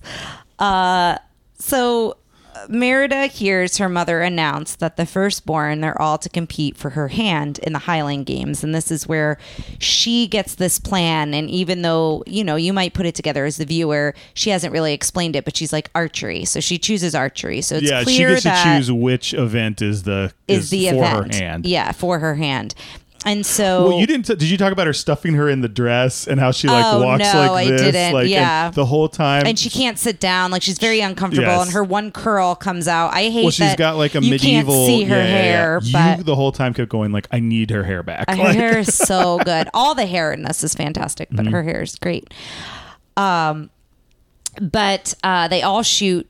They're going to shoot for her hand, and she's like, I should be able to shoot for my own hand. she so doesn't just say that. She's got her clan like tabard ready. Like yes, she is just like, she I comes am out, competing. She's like, I'm the firstborn of this clan. Dunbrock. Is that her? Clan Dunbrock. I think that's what it is. I think that's her. I think that's them. Perhaps. And she comes out and announces it, and it shocks everyone, and everyone's not sure what to make of it. She has to rip her dress to be able to shoot. You mentioned that at the top, like having to do that. She does a bullseye on all 3 arrows, and on the 3rd arrow that was hit with a bullseye, which did the MacGuffin boy? Dingwall. That was the Dingwall, thing. that's right. Because he kind of does it on accident. Yes. And then Fergus is like, "Oh, I hope you're ready to. I hope you're okay with being called Lady Dingwall." Which Yeah, is like, he goes to say it, and then she cuts him off because she Yeah. announces herself. That 3rd arrow, she splits the bullseye arrow, and that becomes her bullseye.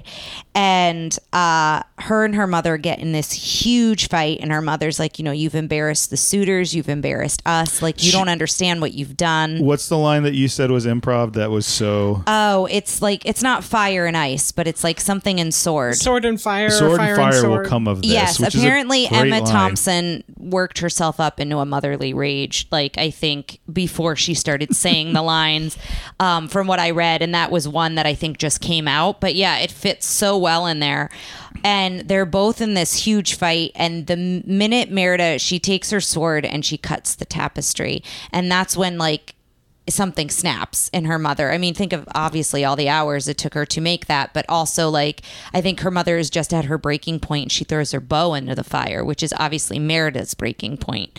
And so Merida runs away. The mother immediately freaks out, pulls the bow out of the fire, and starts sobbing, and I think, I don't know, I think we've all had that experience, whether it's with a parental figure or with someone else, where you have that kind of fight where you immediately regret something you've said or done, Well- but it escalates because somebody hits a button, and then you hit the button that you know what I mean? Yeah, You kind of yeah. go like tit for tat a little Well, bit. I see it more from Eleanor's perspective, where it's like, all right, you little S, like if you're Yeah. gonna do this, I'm gonna do this, and then you're like, Yeah, that was not. what you should have done. But like you finally hit your breaking point, and she like each of them like hit where they were like, I can't take this anymore. And I thought what was interesting in the making of is they kept interviewing, like I said, they kept interviewing women throughout the whole thing that were working on the project. And it was funny to me that it wasn't like they all went, well, I associate with the mother. It was about a 50-50 split of like, I see where Merida's coming from, the other Yeah. one being like,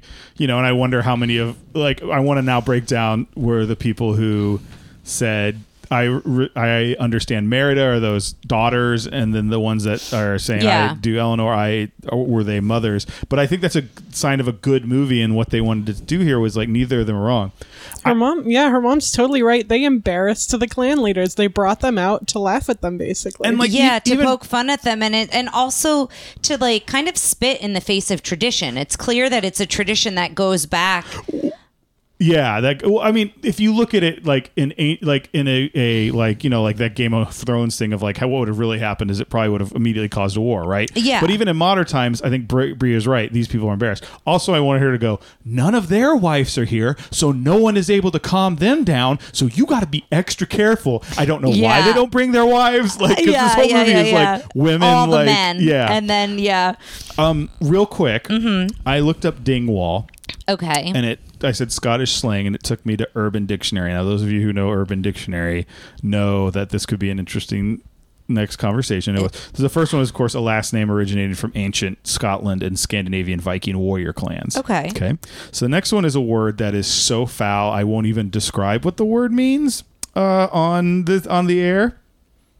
It's really? Yes, which I said, in Scottish they'd say that, or it's like slang, or just in art it's Urban USA. Dictionary, so it could be BS. And then the third one, excuse me, what you call a person who pulls into the left lane and blocks the lane for a long period of time by driving next to the vehicle in the right lane, could also be used to describe a driver who drives in the fast lane. Will you look at this effing dingwall? What a dingwall! Hey, dingwall, get past this dingwall! Watch out for that dingwall!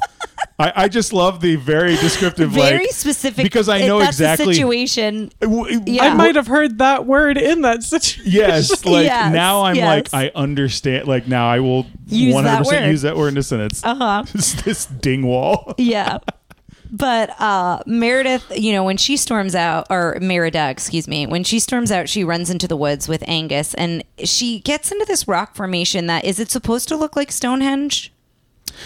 Not like Stonehenge, but it's definitely supposed to be like this ancient, like it's those a circle things are so old, rocks. like that. Even this ancient culture doesn't understand what they're for. Yeah, and it's a very mystical area. Lots of fog, lots of she keeps coming back to that area, the wisps and otherwise, and the horse gets spooked when he's here. I want to bring up when I went to Ireland with my friend Blake, we went to, there were these islands, you go to the Derry Islands, I believe they were called. Maybe they're the Airy Islands. So anyway, there are these islands where you go on, and it's like when you enter the place, you've raised the population by like 6%. Oh, like that's how few people. It's not that's an overestimation. But there's very like few people. Literally double digits live on these islands. I feel like it's like when we went to Italy and Murano. And Burano, like very few people actually live on the islands. Most people go there, work a little bit, but even there's not a lot of people that work there. It's mostly just tourism, because one of the things they have there is like one of the oldest man-made. They had a very specific term. I don't think it was Paleolithic, but it was like a something lithic. That was a time period. Man-made formation. And I saw these pictures, and it's these rock formations that look very similar to what you see in this movie. And I was like, wow, we should go see them. And we get there, and just so you guys know, you at home won't be able to see this, they go up to about your shin. I thought from the picture I saw, they were going to be like these. Yes. And it was literally, I'm like, how does no one knock this over? Like it was so ridiculous. Like, how is this state? Like, they really must take care of those things on the island. That's funny. It reminded me of when on our road trip we drove when we moved from Maryland to Texas, and one of the stops was Foamhenge, and it was a recreation of Stonehenge out of foam, and it was great. The other thing I remember about that was there was a description where it was joking. It was hard to find too. Like it wasn't like a roadside stop with a bunch of signs. It was like you had to know it was there and like seek it out, which I thought was fun. There were two things I thought were really cool about it. One was, as you would see all these things that would give you information about Stonehenge, and how it was like how they think Stonehenge got it there, and it was like real reason, and then it was like a wax figure of Merlin like flying on one. It's like, here's another example of what someone thought, and I'm like, okay. Yeah. And then there was something, the way they wrote it was they were like, if you like Foamhenge, there's another recreation in England that is made out of like they said it like you didn't know what Stonehenge was. Like if you wanted to see the same thing. Here. I want to say, was it Virginia? It was in Virginia, yes. It was in Virginia, yeah. I was trying to remember where it was. But as she runs into the woods and she's in the middle of this circle of this formation of rocks, she finds the witch, and she finds the wisps that lead her to the witch. Lead her to the witch. And she's a hot whittler of wood. The witch has so many good, I don't know that that's even how she says it, but she has so many good lines.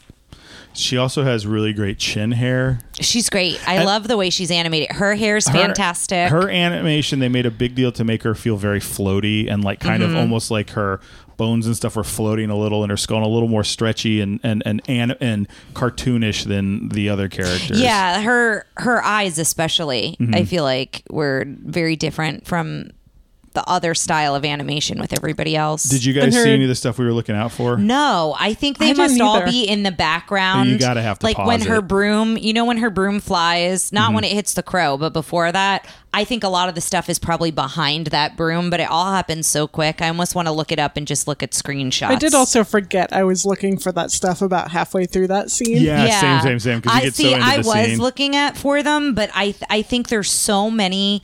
She has made so many different wood carvings of so many different things. I think they're just randomly placed in that. It feels very similar to Geppetto's workshop, where it's like you can look at all those clocks and everything. And everything's so intricate. I love her crow. I didn't see the light for a second, and I had legitimate, just a rush of adrenaline. It's recording, right? Yes. It's this little light right there. Okay. I'm gonna let it shine. I was just thinking, this little light right there. You can tell who went to church camp in this group. The crow. I love the crow. I also the crow's love that a very the crow underrated talks. The little crow dude. is the only animal that has like an actual like human voice that speaks, which spooks Merida. He's animated really well too. Have you seen? There's a video that kind of started going around online of a guy playing like a little whistle with a crow on his knee, and the crow will like sing, air quotes, along with him playing. No, but we will find it and put it up on the Facebook page. There's a blog I follow that is called "Is the Bird Video Cute?" And spoiler alert, it's not the best. Probably that crow's not being treated very well, but that's a bummer. The crow in this movie moved a lot like that crow when he was like trying to sing along with the whistle. Well, I mean, that's the thing when you watch any of the Disney stuff, it's either like two things they're very good at is going on vacation for wherever they're going to make a movie for. Yeah. Which I am getting to that point in when I watch these documentaries where it feels like I'm watching someone's vacation photos. I'm like, okay, we get it. You went to Peru. You went to Russia. You went wherever this movie's filmed. Great. But I do feel like they're like, here's what we did. And I'm like, I don't care. Like, I've seen so many of them. Yeah. But they do that. And the other thing is like looking at animals for actual reference. Yes. And the witch now refers to herself as a wood carver. I love that she's just trying to be like, no, I've had too many unsatisfied customers. This is what I do now.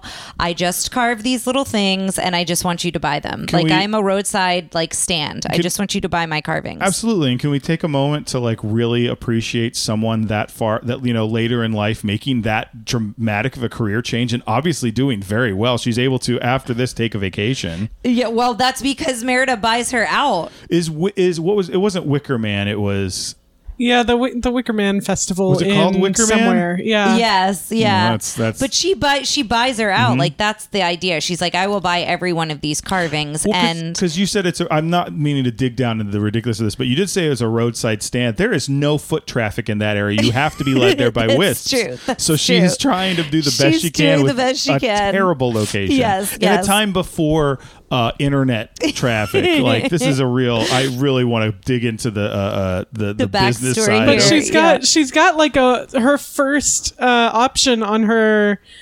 Press this number for this option is about like weddings and events. Like, she might have a good. Oh, it was cake toppers. She could make cake toppers. I think she's got a good side hustle going. Well, the other thing is space for because she can double up that space. Because of when she leaves and then she comes back in, it's a whole new room. She's like, "Don't whittle where you witchcraft," or whatever it's called. Yes, I love when she says that. That's you're getting twice the floor space for the price of one. Assuming she's renting or leasing as opposed. Anyway, sorry. I think she owns the cottage, but not anymore. Well, yeah, not anymore. But Merida gives her what appears to be a family heirloom, and I think I wrote a fact that the mother is wearing that necklace at some point. I think that used to be a bigger part of the story. Yeah, it might have been in the beginning of the film, and I don't know that they kept that in, but yeah, I think it was a bigger plot point, that it was clearly something that was passed down, and she gives it away, not thinking anything of it. Because I think originally, like, the reason she was turned into a bear, it was like, you know, like she goes, her dad was known as the Bear King, and I think that was the, like, I want my mother to be more like my father. Then she's like, oh, like the Bear King, and then it's like, this is how we're going to do it. And we really don't go into any of that. She just keeps talking about how to change her fate. I just want her to change. Yeah, well, the witch says, I can do something to change your fate. And she goes, well, if you change my mother, you'll change my fate. That's kind of how they tie that together. Which later Bree's like, did you poison her? I'm like, that'll change your like. Yeah, that's true. Yeah, it's the dark version of this. But it's also you show up to her hut and it's exclusively bear carving. Yeah. It is all bear things. Yes, and yeah, I think that's signs for us, the viewer, but it's signs for Merida that she's not seeing because she's just so fixated on like, I have to change my mother so I don't have to be married. Right. But the witch mentions the last time I did this, it was for a prince. Like she casually says that, and it just goes right over Merida's head. There, she shows a wooden ring that is the symbol that you see on the hinge. Now that's a full-on hinge. Yeah. Later. So. Yes. So she makes this magical cake for her, and this is where I wrote the bird is hilarious. But like that whole scene when she's like making the potion, and then she disappears, the witch completely gone, and she says she'll get her carvings, and we never see those carvings delivered to Merida. She doesn't disappear. It's when she leaves, she turns around and she's back in the circle. That's right. Because that's the same thing that happens when they go to Mordu's empire, is the wisps kind of have this ability to take you somewhere. To take you back to that where you saw them the first time. Yeah.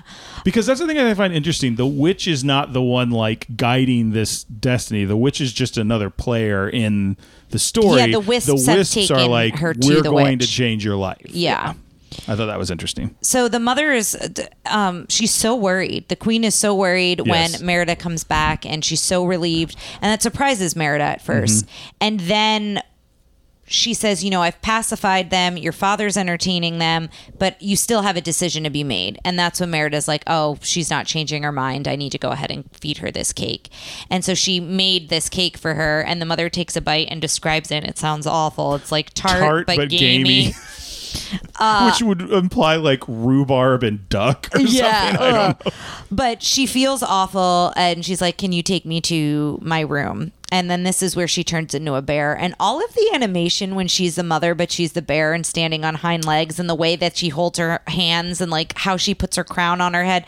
It was a lot of comedy, a lot of good like movement. We've talked in the past about how they do CG. I think we have on this podcast. It's definitely something I've talked about just because, boy, that sentence was about to sound really conceited because I know this is what I was going to say. But like the idea of how they build CG characters is they actually build musculature under skin. So that we have mentioned this. I feel like we talked about it a lot in Dinosaur. Yes. So they did a lot of that with this bear, which is why it seems like, because they're like, bears are all like, there's a lot of fat under there that's kind of moving around. And that's a lot of, I think, why it was such an interesting animation. And then they would go, okay, we figured that all out. Now let's make her walk around like she's trying to still be the queen. And I thought that was, but it still looked like they were, you know, it's the closest it feels like you could get to taking a real bear and teaching them to do all this stuff. Yeah. One of my favorite lines that Merida says is, that Scaffy witch gave me a gammy spell. She has a lot of good lines like that, but it's a fun movie to watch with subtitles. Yes. But she's like, I wanted her to change you. And this is where the mother realizes what Merida has done, that it was Merida who did this. And she's like, no, it's the witch's fault. It's not my fault. And the mother puts the crown on her head as the bear. And then the boys, there's this whole, it's a real physical sequence, but this whole sequence where she asks the boys, you have to get us out of the castle without anybody seeing us. So the boys cause this whole distraction. Because Fergus starts like hearing it and smelling it, because that's when they say he's the Bear King. And I think that's the one like leftover is the idea is he's not the Bear King. He's like, he's into like hunting bears because of Mordu. Yeah, he's I think he's Mordo is the French version of Mordu. I think he's convinced that the bear is going to come back and get revenge on him. So he's always on like high alert. And so as he's telling this story to entertain the clans, he starts hearing stuff, he starts smelling stuff, and he goes on this hunt for the bear in the castle. And the boys make shadows that look like a bear. And then this is where, is it Maudie? Oh, yeah. Maudie, do we want to talk about her now, about the way she's designed? I mean, we don't have to. I don't know, because I don't want to be like, I guess the opposite of sex positive is sex negative, but like, she's too busty for this movie. And then by the end, and I wasn't saying much until later. She hides a key like in her cleavage, and then there's a spot where the boys like dive into There's it an to get it action back. shot where we see it from the boys' a point of POV. view. Yeah. That shot was too much. I think if And that it was goes taken right in. out, And I'm like, this is like I don't know. It didn't feel. Sometimes you see characters like that, and it feels like a woman designed this character to look, to be proud of their body. And then there's ones where it looks like a dude is designing this character to be like, ooh, look, cleavage is out and it's bouncing around and she's hiding a key in it. And I'm like, no, thank you. Like, I'm not into this. Yeah. I don't know. So I'd like to hear you guys either enforce my opinion or tell me I'm a misogynist jerk. Those are the only two options you can do. I agree that when you're like, because they have it from the kid's point of view when he's diving like into the and it's male a bit uncomfortable. I don't know. I don't think I have an opinion one way or the other about whether she was poorly designed as a character, but I think the way that design was used was a little uncomfortable. That's a very good point. That's what I would agree with, Brie. I didn't, when you were first mentioning it, I was like, oh, she doesn't bother me. She doesn't not bother me. Like I didn't have an opinion one way or the other. And you were saying it right before that POV scene happened. And then I was like, okay, I have a problem with that. I have a problem with that scene. I feel like I felt like that's where it was going. And if it didn't... That could have been just cut out, and you could have just seen the bear jump to go to her, and then he has the key in the next scene. Like, I you thought don't her need... hiding it there is also like you're drawing attention to it. I also think, and this might be one step too far, I think they were animating her to where they were very bouncy and almost like coming out of her shirt, like, which is like, I mean, that's a choice. Like, you can choose to. It's a choice, but that would happen, right? But the other jiggly characters in this movie weren't animated to be like, and their breasts are coming. You know what I'm saying? Like, yeah, no, I agree. I understand that boobs bounce. Trust me. But what I'm saying is, I feel like when choosing to devote time, animation, Fair and physics to enough. that is a choice, not a just filming someone, right? Yeah. So that's when I was like, this feels like it's heading in a direction. And again, I'm talking about an arc that's like just as it's going to that place. And I was like, that's why I was like, I don't know if I want to say anything because maybe that's it. And I'm using my own male gaze to see this. But where it ends up, I go, okay, I think I was right in that there was some choices made I don't appreciate with this character. Yeah. But she sees the bear first. No one else sees the bear.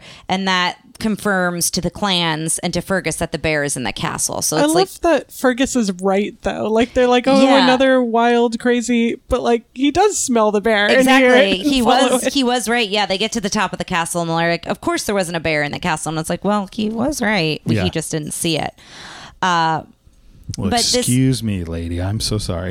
But this whole sequence when they're trying to leave, there's a lot of comedy bits of the mom not knowing how to behave. Like the mom like awkwardly like going from room to room, knocking stuff over. That's how Merida knows where her mom has been because furniture's knocked over. But the one scene that grossed all three of us out was the three boys are standing there and the one has snot come out of his nose and then he sniffs it back up, and I hate that. Kid snot is gross. No, I just hate that out and then back in. Kid snot is gross in general to me. But that's when the boys see the magic cake and then it cuts to the empty. Then we're done with that scene. So that gives you the hint that we've seen the boys eat all these sweet treats up until this point. We know that the boys are going to eat that cake and what's going to happen to them. But they go back out into the woods. She tries to find the cottage. She's so proud of herself for finding it on her own because the wisps don't show back up. The cottage is empty. But then the Rube, thank you. The Rube Goldberg kind of machine, the witch has this whole thing set up. And it's her answering machine. Yeah, and it becomes her answering machine. It's a cauldron. It starts bubbling. It has this voicemail. What Bree said, she makes the wedding toppers. She does parties. She does all these things. She goes, if you're the girl, was it with the red hair? Yeah, do the third. Well, it's interesting because they You have said to pour a vial in for each number. this is an interesting thing. I feel like only like someone who has designed something, because they go, if you want this, put the first violin. If you want this, put the second violin. If you want this, put the third. If you're the girl, put the third violin. You notice there were 5 because she never says starting from the left or the right. So how would she know? So to me, someone made that statement. Goes, well, put 5 in there so it doesn't matter if she starts from the right or the left. Interesting. That's just me as someone as a creative, like who's designed things and trying to lead the player to the right thing. Well, and you can't change the dialogue because it's already recorded. Yeah. Interesting. Anyway. But yeah, so she pours it in, and this is where she says she won't be back till spring, but there's something she forgot to mention. By the second sunrise, it's permanent. Your mother will become a bear. And so the thing that she has Merida remember is fate be changed, look inside, mend the bond born by pride. So that's what she has to remember. And I love that her business is called the Crafty Corner. She's got like Crafty Carver. That's it. Sorry, the Crafty Carver. She's got so many. I'm telling you, she's got a lot going for her. I think her house being destroyed after this, when they're trying to set her back. Yeah, no, I think it's actually going to convince her to maybe move to a more high traffic area. I hope she has insurance. Right? Yeah. I mean, she's made so many other good decisions. I'm willing to believe she's insured herself on this one because again, complete. Change in her lifestyle, change in her whole entire, work for, like she was a witch. Now she's a carver. Late in life, like that's not an easy thing to do. Yeah. And she's been around forever because she was there with the ancient story of the prince. Right. But now it's raining. The mom's upset. Learning this news, obviously, and they're kind of sheltered by rubble. Merida kind of covers her, and then she thinks back to when she was little, when there was a thunderstorm, and this is where we kind of hear a little bit of the lullaby that the mom sings to her as she's little and, trying to calm her from the storm. And then the next day, I love this whole sequence when Merida gets up. Her mother's already been up. She set the table as the bear. Well, she's made a table, it feels like. Yeah, she's like, set this table. She's still annoyed that she put her bow on the table, so they're trying to figure each other out because the mother doesn't speak. She just growls like a bear, so it's a lot of charades and pantomiming and things. And then she's so proud of herself with the berries, and she's eating the berries, and Merida asks where she got them from, and she's like, those are nightshade berries. Those are poisonous. That water has worms in it. Like, come with me. I'll show you where you can get food.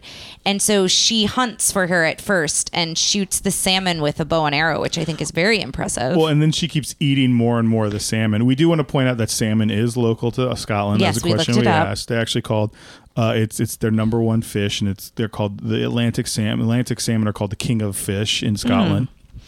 But yeah, wake up. Now that I've finished, you can wake up. We'll listen to the story again. Come on, this is me talking to the listeners. It's time to wake up. I know that was a boring fact. But she doesn't want to eat it raw, and so Merida cooks it for her, and then she's finally like, no, you have to learn to go catch your own fish. Like, if you're still hungry, like, now it's your turn. And so it's this whole sequence. I love when the mom as the bear just opens her mouth hoping a salmon will just jump in, and it does, and then it startles her. That was really funny. I don't know if you guys have any favorite moments from that sequence, because there's a lot that happens as like she's teaching her.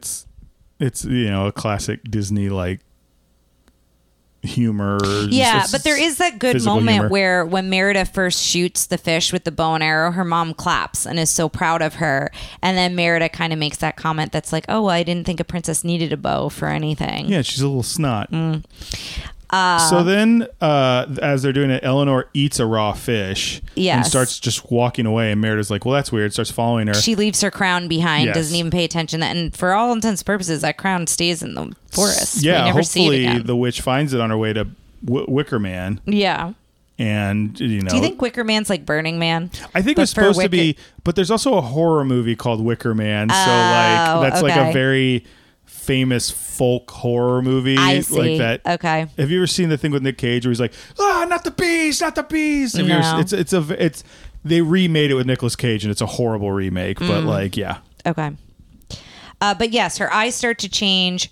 Her anatomy, like how she holds herself, starts to change. The mother as the bear, and she's becoming more and more of a bear on the inside, as much as she looks like one on the outside. She keeps having moments where, she just does bearish stuff, and they do a really good job of her eyes look very human when she's at, but they don't make her have like a lot of human features. Mm-hmm. Like it looks the same except for the eyes, essentially, and then just how she carries herself, which is very cool animation. Yeah.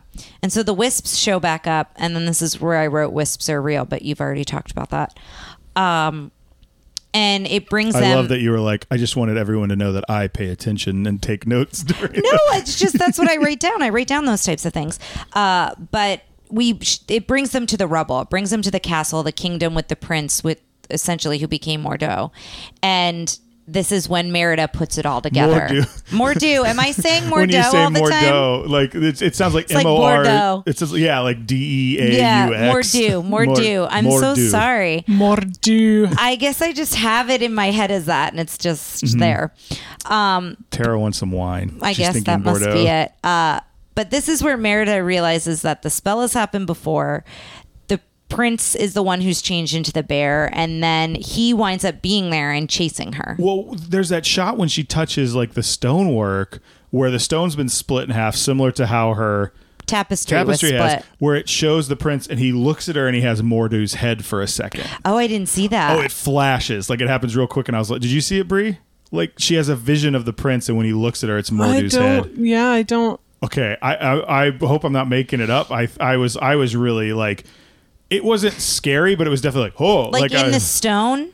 No, she has a vision. And sees the prince. Okay. Are you going to look it up? Yeah. Your phone's on... No, I'm going to... We got the whole thing right here. Oh, okay. All right. Do you want me to keep going? Yeah. Okay. So the mom winds up saving her. Like Merida jumps to the mom, jumps up, and she rides away on her mom's back, kind of like how she does with Angus. And they're now back in the circle of stones again. And Merida thinks that the message is they have to mend the tapestry, that must be, after seeing the stone split, that must be what the witch was talking about. And so now they have to figure out how to sneak back into the castle. And so now there's like this whole sequence of like trying to get back into the castle. But well, you guys are just gonna have to believe me because something's going on with Disney Plus. Yeah. So we'll take a look at that later, and if I can find a clip of it, I'll post YouTube it. is popping up now. YouTube. Guys, I'm so sorry for all this. My gosh. But the alliance over this means war. What does that mean? Oh, it's when all the clans are talking. Yeah, well, when they go back in, they're all like, they've taken sides and they're literally like shooting arrows at each other. Yeah, they're point. all fighting because they want an announcement to be made. Like, this isn't fair. Who's she going to marry? And the mother's basically like, I can't do this. You need to do this because I'm a bear. Like, I can't stand in front of them and talk. I'm a bear. It's also Merida, like, you need to do a distraction so I can get up the stairs. Yes. So Merida starts like kind of trying, she tells everyone to shut it, which is kind of her father, but she's also commanding the room. Like her mother. And she says, legends are lessons. Our kingdom is young. And she goes into this whole story. And then she kind of like, and Eleanor's like very proud of her. But then she's like, I don't know what to say. And then, yeah, Eleanor's very proud of her. And well, then she's about to say that she's going to pick a suitor. She's like, I've been very selfish, so I'm going to have to make a choice. And then Eleanor's like, no, don't do it. And starts doing... this is all charades. Charades, which Bree's like, I would have no idea. I can't... One of the things I cannot do is interpret nonverbal communication. I just like the idea. But I think with me, I can interpret Ryan's, but like anybody's, I'm kind of with you. It's much harder. Be with one person for 10 years, and then it'll be easy. fine. Yeah, no big deal. But she goes... She's like, it's important. We're a new kingdom, so we have to go our own way, and I'm going to break with tradition. I'm doing the symbols myself. But she's like, I've torn a great rift in the kingdom. So I think we need to let the young people choose who they want to love. And then you see the adults be like, I don't like this. But then all their kids are like, yeah, let's do that. Yeah, it wasn't my decision to come here. But I like that she says, follow our own hearts, write our own story, find love in our own time. Like, those are the lines that were really powerful that then also get to her mom that she, like, and that get to Merida to be like, oh, you finally heard me. And I think Eleanor is also proud of her because she has commanded the room and is being the diplomat. But she started doing that using her father's phrase, "Shut it." Yeah. Oh yeah, that's right. But this is the other funny part too, is every time somebody looks back at the mom, she pretends to be the stuffed bear. Yes. Which is just a funny bit. And then the mom changes again here. She's when she goes upstairs. Yeah, she goes upstairs.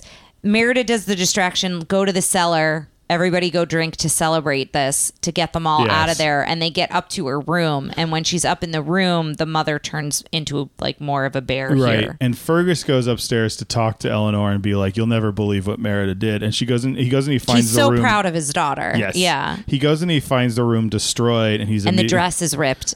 So he thinks a bear has killed her or dragged her off or whatever. Yeah. And then he goes in to find Merida, and there's the bear in there. There's mum bear, Eleanor bear, and they're acting like a bear. And she swipes at Merida. She swipes Merida. She knocks Fergus over, and then I think she changes back and like runs out. She comes to and realizes she sees what she's done, and she freaks out. Merida's like, "I'm fine. I'm not hurt. Don't worry about it." And she freaks out and she runs away. So Fergus locks Merida in the thing to keep her from getting hurt and to avenge her mother because he thinks she's died. The mom like appears in front of the clan leaders, and then it becomes a big chase.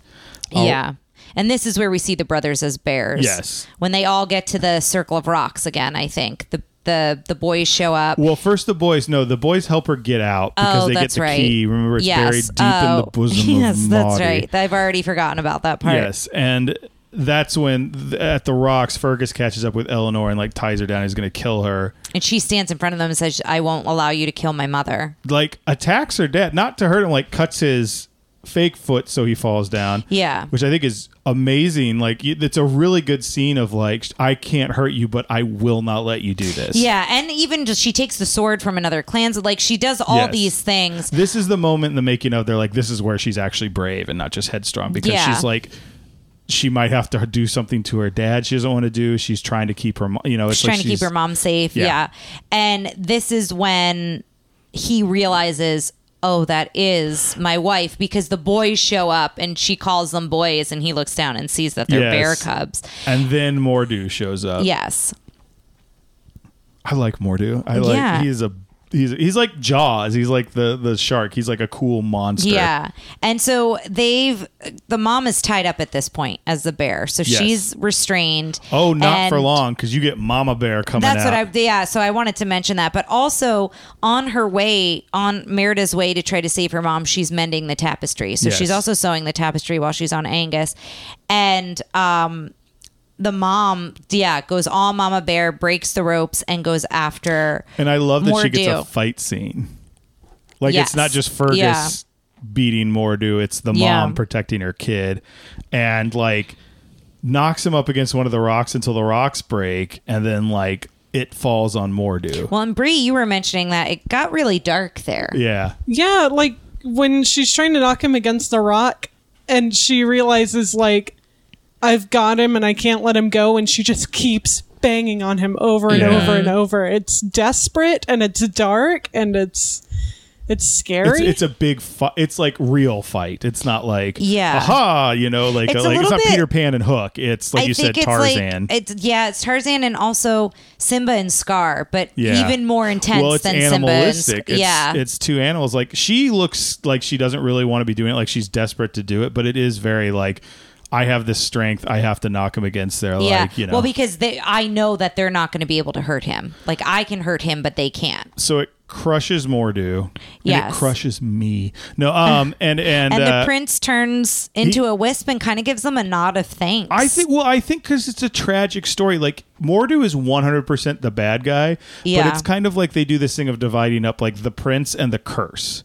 Yes. Because similarly, like this whole Mor'du thing is a couple steps off from the beast. Well, we also see, like, we see these moments where her mom turns more bear-like and she's pulled back out of it because of Merida. But if Mor'du was starting to turn more bear-like on his own, he didn't have anyone to help him. He didn't have anybody to bring him back and to remind him like who he was before he turned into the bear. And so as he disappears, the second sunrise comes up, and the mom's still a bear, and her eyes start to change to become more of a bear. This is where I started she's full getting on a bear. She's not permanently a bear, but she's full on a bear here. And this is where Merida starts like apologizing and saying "I love you" and all that. Yeah. But the fact that she's doing it to that kind of slack-jawed bear look, and the bear like having no recollection of who she is. It's not like this like, "Mom, please don't go." She didn't get to say bye to her mom. Her mom's gone. Yeah, she's 100% sure that it's over. And I am getting worked up right now just thinking about it. It's a really emotional scene. I'm telling you, I used to say it's this to my father all the time. Fault. Yes. Yeah. It's like, as I know you made fun of me for saying this because I'm getting older and there's something that happens with the balance of things. I didn't make fun of you. I just feel like you really like just went into it in one episode about I did a your little testosterone bit. level. It's a testosterone level issue, I think. It's something about getting older and like something with hormones where there's a lot of men who, as they get older, you see them cry at stuff. It happened to my dad. It's gonna happen. It happens to me. It's nothing but worse. Where I'm gonna be watching like a nice shot in a golf game, and I'm gonna be like, "That was a good putt." Like it's gonna get real bad in a few years. I'm telling you right now. But good news, listeners. Her mother changes back. And Fergus kisses her. I love that he like dips her and kisses her. He's so excited that she's back. Again, we really see how much he loves her. Yeah, when she said at the beginning, like, "Oh, even I had reservations about our marriage," you can tell in his face, like, no, he loved her from the moment he's like, one. "What do you mean?" He feels betrayed by that comment. Yeah.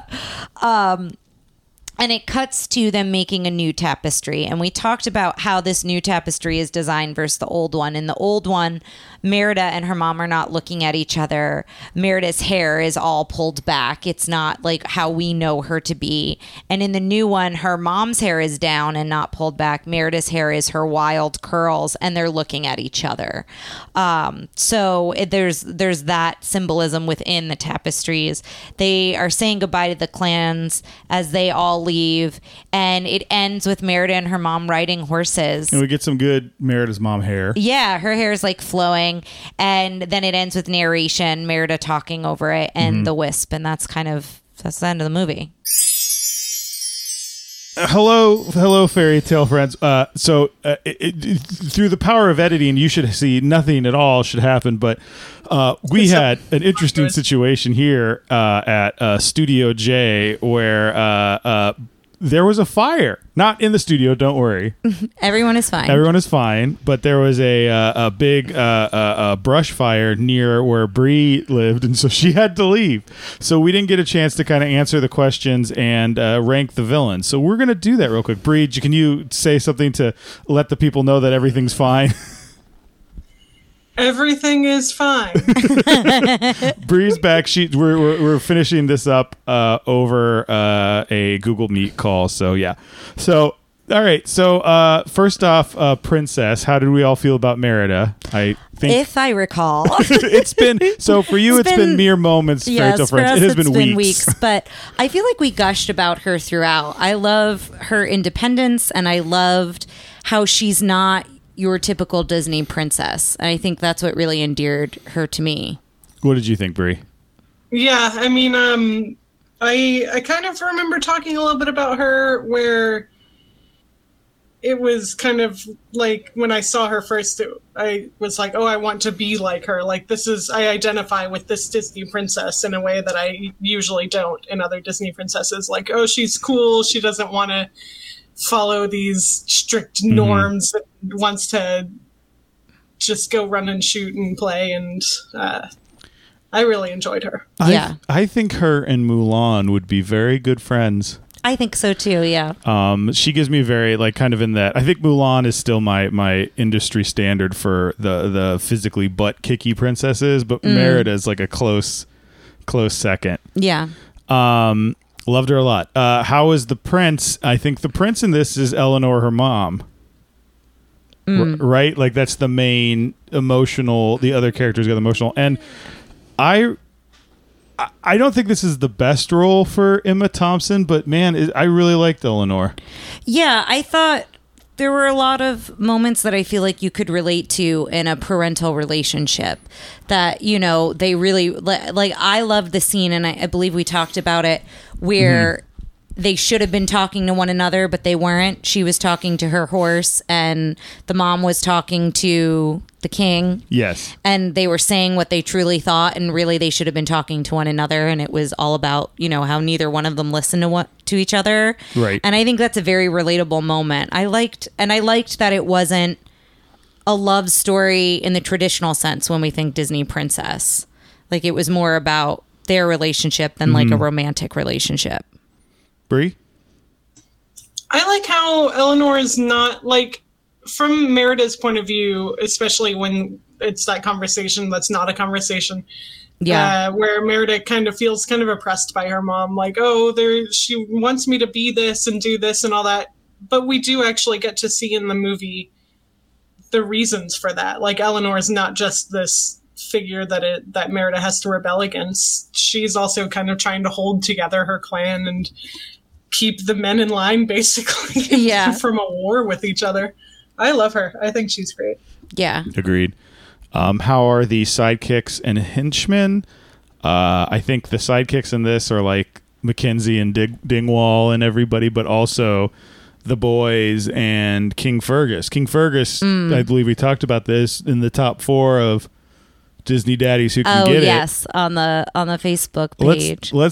King Fergus is great. He's wonderful in this. He's so much fun. It's great that him and Merida have such a very tight relationship, and then they focus on the other half of it, right? Like, it's the healing of the mother-daughter relationship, but it's not at the expense of the father-daughter relationship. Like, they've got a good relationship. It's set. It's good, and then we fix this one. And I like Fergus a lot. Yeah. Brie, what do you think? And you can talk about other people other than Fergus if you want. Fergus is really fun. I love... I guess they don't really get a chance to because the movie's not about them, but I think the triplets could have, like, lines. But all the clan leaders are perfect and great and hilarious. Yes. I think there's a lot of really good side characters in this. And their sons. Yeah, there was a lot of thought put into how they were going to present in each clan, and you can kind of identify who belongs with what clan as you watch the movie. You kind of know who's with who. And I agree with you guys about King Fergus. He was great. Favorite, hold on, I haven't done this in a while. Favorite musical number? There's not really a lot. Well, there's that lullaby. There's a lullaby.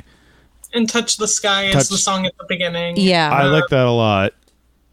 There's a Mordu song, but it's kind of in the background. Like, the king is singing it when they come back. I almost said come back from commercial. That's not what happens. It's like they return to the scene, and he's kind of singing it to the clans, and it's, I don't know, it's the villain song, but it's like you can get the whole song on the album, but it's not really like featured in the movie, which is weird. Yeah. I don't know. I'm going to go with Touch the Sky because it was just a beautiful little song. I really like the lullaby a lot. It's really sweet. Did you pick yours? Oh, no, not yet. But I was going to say the lullaby was mine just because it's actually in Scottish Gaelic, which is, really cool of Disney to do. It's not the first movie that they've had a song in the traditional language of the place it's set, but every time they do it, it's just wonderful to me. I do feel like it would be easy for them to say, like, English is the traditional language, and for them to recognize that it's not is kind of a big, cool deal. Does it hold up? Guns and Firearms, of course, we know. There's some intense moments with Mordu, I think. Drinking, smoking. Do we remember any smoking in it? Or drinking? Like, they talk about going down to the wine cellar, and so I think like all the Klansmen and stuff are there. I don't think it's anything too wild, but it is kind of there because they're there for a party, essentially. There's a lot of like drunken behavior, but you don't think it's because they're drunk. You think it's just because they're a bunch of Scotsmen. Yes. Yeah. And then there's ethnic representation, which is, I mean, it's telling a tale. It's more so, I think, than some of the ones we say where it's like, well, Rapunzel set in this fake Bavaria. This is Scotland. Like, Yes. this is specific. This is so, they did so much work on the... When they focused on the dialects a bit more with this as well, not only who they cast, but Yes. how it was represented. It wasn't just like, oh, we're going to pick a white country and say that's what we're doing. This was specifically Scotland. So this is one of the ones I give a little bit of a pass on the all-white cast this late in the game because they did so much of a very specific time and place, I think. But the big one is female agency, which I have an opinion on, but I'd like to hear y'all's opinion a little bit more. I don't remember any instances where I thought there were any marks against a representation of female agency in the movie. I mean, the main characters are female. The main relationship is a female mother-daughter relationship. Both are very different characters with different motivations and different experiences. And I think it's cool. It's been a while since I watched it, and I don't have a very long memory for movies, but I think it was good. Tara, I'm kind of similar with the long memory piece because it has been a while since we've watched it, but I felt good in the moment watching it, and I really liked, for me, it was her independence and her confidence. She's, that's not what she struggles with. She's very true to herself. It's more struggling with her being true to herself causes anguish and frustration and difficulty with her mother. And it's because they're not talking through why these things are important to her, why it's important for her to choose a suitor versus being set up with one, why it's important for her to go hunt versus, be dressed up and be in the kingdom all day. I think, I mean, it would have been cool to see more female characters in this because there's like three major ones. It's like the mom, the daughter. I think we did talk about like where are the women from the other clans? Like they all stayed home. Yeah. To me, I'd love to see Brave 2 is the revolution that Merida, like the social revolution that Merida has started, is the next time they come over. Maybe the warriors of the clans are male and female. Or maybe it's all the women gather together and then the men come later. Yeah. But I think the point of this was to show these two kind of being walled in by a world of men. Like that was what was, that's not specifically, but one of the things they could relate to, despite having very different personalities, is the fact that they were trying to do things in a world of men, and Merida's way was to kind of do the manly things regardless of her gender, and Eleanor's way was to do what's expected of her, but in the most the most I don't want to say, what's the word? I'm like, effective way. Effective. Yeah. Well, and I also think Eleanor thought she was setting her daughter up for success. She was trying to have her walk in her footsteps because that's the only way that she saw it going for her. Right. Yeah, so she was trying to prepare her in the only way she knew how. Yeah. Yeah, I totally agree. So now, Fairy Tale friends, we are going to remind everyone here about the villains rating system, and we're gonna have a short message here reminding you about the villains ranking system, and we will be back to rank Mor'du. The infallible scientific villains ranking was designed and created by top scientists working together to establish the perfect method of devising a villain's relative knavery, cunning, and vileness. Each evildoer is judged in 7 categories on a scale of 1 to 5. The averages of each category are added up, and the resulting villain ranking tells us exactly where each ne'er-do-well belongs. Whether it's at the top with our queen Ursula, or at the bottom with Aconcagua, the grumpy mountain of Saludos Amigos. Here are the 7 categories. Number 1, frightening. How scary is this villain?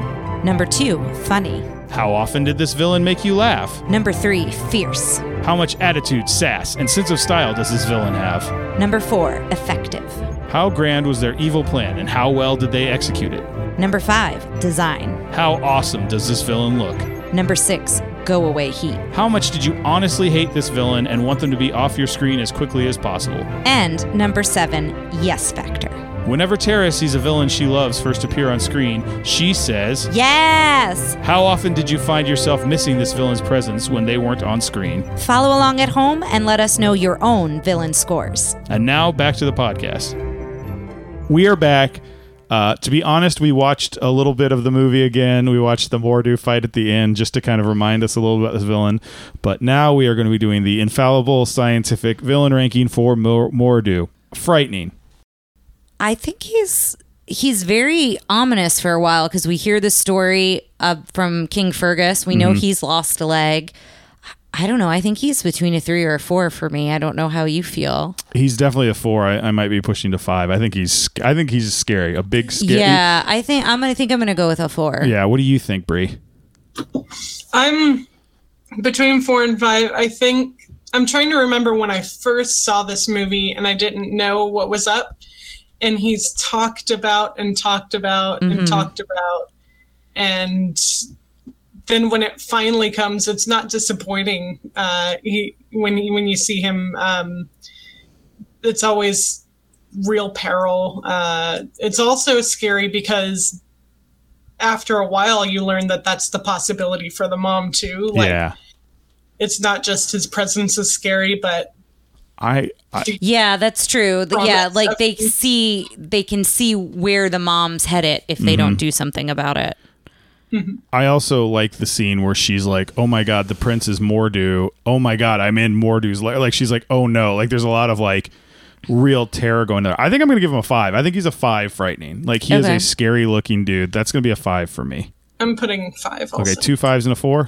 Yeah, I feel like I may have been a 5 if we had watched, like if I had done this. That's fine. That's okay. Fine. Because I think we're all going to agree when it comes to funny. Oh, it's Mordu is a 5. Wait, a 1. A 1, yes. Hilarious.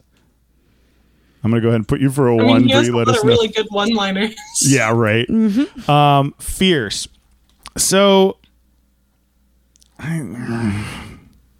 So I also look at this as... I wish I could remember what we rated. I want him to be along the same thing as like the Firebird and the Carnotaurs and things like that. I feel like he has a commanding presence, which I think also falls under fierce. Like any scene he's in, you're fixated on him and you're also terrified for everyone else who he comes into contact with, right? Kind of, he's but he's...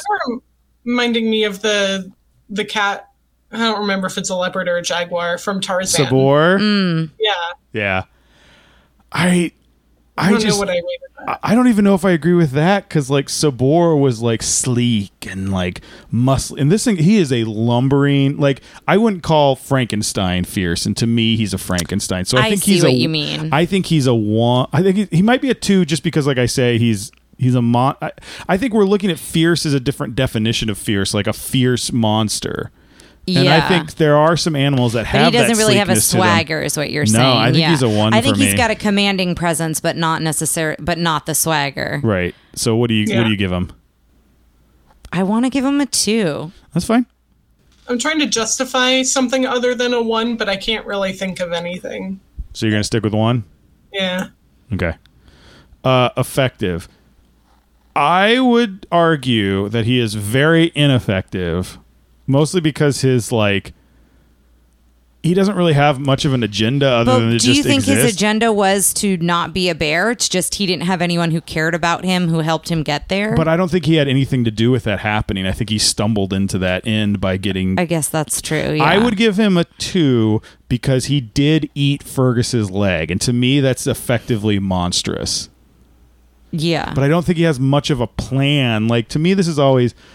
I think he's a good monster. I don't know he's a great villain, right? Like, so I think he's like he just lumbers and exists in that. And I guess that's his plan, but it's a weak plan. He's effective at existing. Yeah. But it's a weak plan to me. And like, I will say I've been thinking about this a little bit more than I think maybe you have. And I don't know about Bree, but like, you know, sometimes my villain rankings are my shower thoughts. I will say that. I'll think about, well, why should you rate this? So I think maybe a 2 for like causing terror and getting Fergus's foot. Yeah. Okay. I could go with that. What do you think, I didn't Bree? really have a strong feeling one way or another. I'll be honest on that one. What do you think, Bree? Yeah, I think this is hard to rate for me too because he's just... I think the point of Mordu is that he's not driven by consciousness. He's not... There's not really any point to what he does except the fact that he's just been taken over by some curse. So Yeah.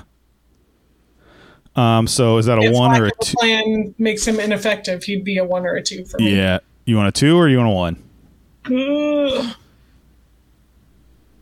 Let's do 2. Okay, 2s across the board. Now, I am going to say design. I give him a 5 for design. I think he's can gotten confidently, because we talked about it in the facts before we watched it, and then really looking at everything, the burned fur, he's got like the arrow that sticks out, like he's got arrows stuck in him, I think, before he fights anyone from previous battles, the way his eyes glow. He's also huge. I don't know, they put a lot of thought into the kind of battles he's been in and what how that's changed him over the years, I think. Speaking of terrifying beasts, look out. Look out, Bree. There's a terrifying beast in the room with you. Yeah, I crushed an ant, and it was where I was keeping his treats, and so he thinks I have another treat for him. That's funny. Well, so That Bree, would be Keegan. Keegan, yes, Bree's. Keegan the pup. Bree's dog. I hope he's okay with us using his name on air. Bree, what do you have for design? I think we have a really good, I guess, opportunity to rate his design because we have another character who is essentially the same being as him. So we get to contrast him to the mom and how she is as a bear. And you can tell with him, like with her, she looks just like a normal bear at first. But with him, the way that they've designed him, you can tell like by looking at him, oh, he's ancient. He's dangerous. Yeah. Yes. You know. Even his movements. And since we just watched that scene again where they fight, her fur almost looks soft. As 'Cause if it's it would new. be like, yeah, it would be it would be gentle to the touch. Whereas his is like bristled and bristly. And yeah, you're right. Comparing them together, I think also shows how intense and what thought was put into his design. Yes. Now, a little off topic, but I would put her as a higher fierce. That's a bear with a little bit of fierceness when she's trying to walk and have some composure. When she tries on the crown, she wears the crown. There's a little yes, bit of that. yeah. There. So that's what a bear with a small amount of fierceness looks like. Yeah. What was your number rating for his design? Was it I think as a big scary bear, I'd do a 5. okay. Can you change my 2 to a 1? The more we're talking On about what, on him, fierceness? Yeah, the more we're talking about the fierceness, I feel I like. don't like going back because I feel like it's what's All right, in your well gut. then then change it so back. right now, this is the last time we can change it. 1 or 2. A 1. Okay. Okay. Go away, heat. I will be giving him a 2 simply because some of his burnt nature was like scary. Like it was a little like it was a little rough for an animated movie. So then wouldn't you want it higher because you don't want him on the screen for Go Away Heat, right? That's what I'm saying. So a 2 as opposed to a 1. Oh. So because I listen, my yes factor for Mordu is going to be probably a bit of a surprise. But I will say like I mostly was like Mordu's. I like Mordo as a villain. He doesn't have any go away heat where I'm like, oh, I don't like this guy. Other than some of his injuries are just kind of hard to look at, to be honest. Yeah. So for me, he's a 2, but Okay. I can understand anything you guys want. Every time he's on screen, I'm like, but what about the infection? Yeah. His weapons in his back. So what number would you put him at? 2 sounds good. Okay. Tara? I feel like I'm going with a 3. Is that too high? It can be a 5. I know. It can be anything you want. He's been a hard one for me to rank, I think, but I just, there is a lot of moments where I'm like scared for the character. So I feel like that, I don't know if that technically falls under Go Away Heat. I think it might, yeah. Yeah. So I'm going to do that. It also builds into frightening, but yeah. Yeah. He has a yes factor of 3 for me. I like him. I think he's a really cool monster. Now, again, I think there's a difference between, I think the whole summation of his thing will be a lesser villain. I think I would love to see him to be our number 1 monster. Yeah. And the monsters is an interesting category. I feel like that might be a Halloween bracket is like Mordu and Monstro and the Firebird and Chernobog and the ones who aren't necessarily great villains, but they're really interesting monsters. What do you think, Bree? What's your yes factor? I don't know. I'm not disappointed when he's gone, but when he comes up, it's tension. It's not like, oh yeah, here he comes, Same, yeah. So I think that might be ones for both of you. I think it's a 1 for me. Yeah. That's I'll fine. do it 2 just because he's a cool design, but That's fine. You can give him a 2 and be like, oh yeah, I like seeing him. Like, let's see what that does. So that, hold on. So he is 18. Okay. Which is pretty good. So he is tied for a 38th. With who? The Coachman from Pinocchio, Oh, putting him interesting. below Mordu with an 18, putting him below Shan Yu from Mulan, and then let me see where it puts him. So actually, that puts him below the Carnotaurs and Chernabog and Firebird, but not super far off. So we may have done something a little different with him, but man, I kind of wanted him higher. But hey, you can't argue with the ranking. I know, it's scientific, it's infallible. So there it is, ladies and gentlemen. I wouldn't put him above Shan Yu. I think that works. Okay. Yeah. Bree, thank you so much for not only doing this episode, but coming back and doing this last bit. Mm-hmm. It's always a pleasure to have you on. As always, we always ask our guests if they want to plug something, whether it be a personal project, some piece of media you've been enjoying lately, or a sentiment you just want to put out there in the world. Bree, please feel free to plug away. And if I remember correctly, you have something specific to plug if you don't remember talking about this? You do. You remember? Yes. Okay. All right. I was just going to plug that if you're in Texas, the Austin Celtic Festival is happening this year in person. They haven't been able to do it the last couple of years. It's going to be November 5th and 6th. Otherwise, if you're elsewhere, find a Celtic festival near you. Irish, Scottish, whatever. Watch some Highland games. See someone throw a caber like I mentioned in the movie. It's really fun.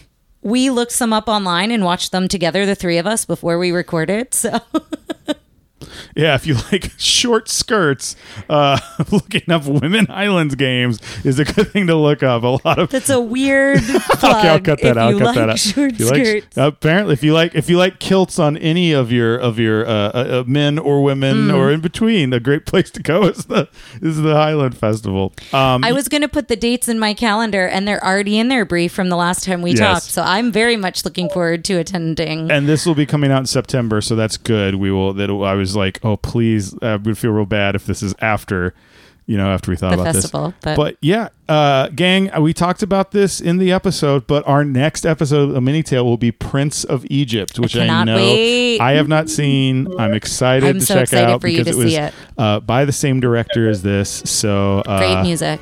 We can find our. Say again.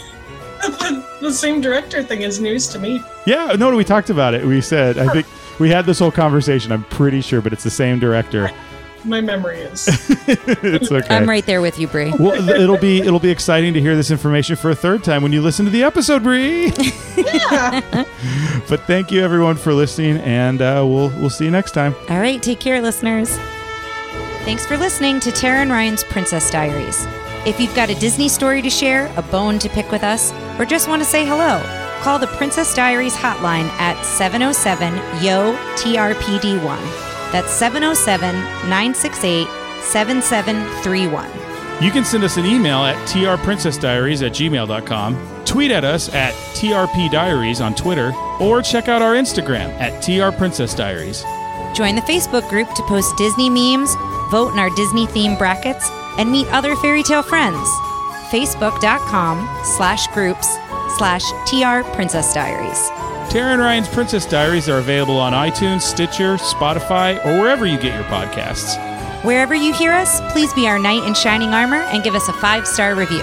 Check out pods.link/trprincessdiaries for all the places you can find us on the web, including how you can support us through our Ko-fi account or our Redbubble merchandise store. Thanks again, and until next time, remember to always live happily ever after.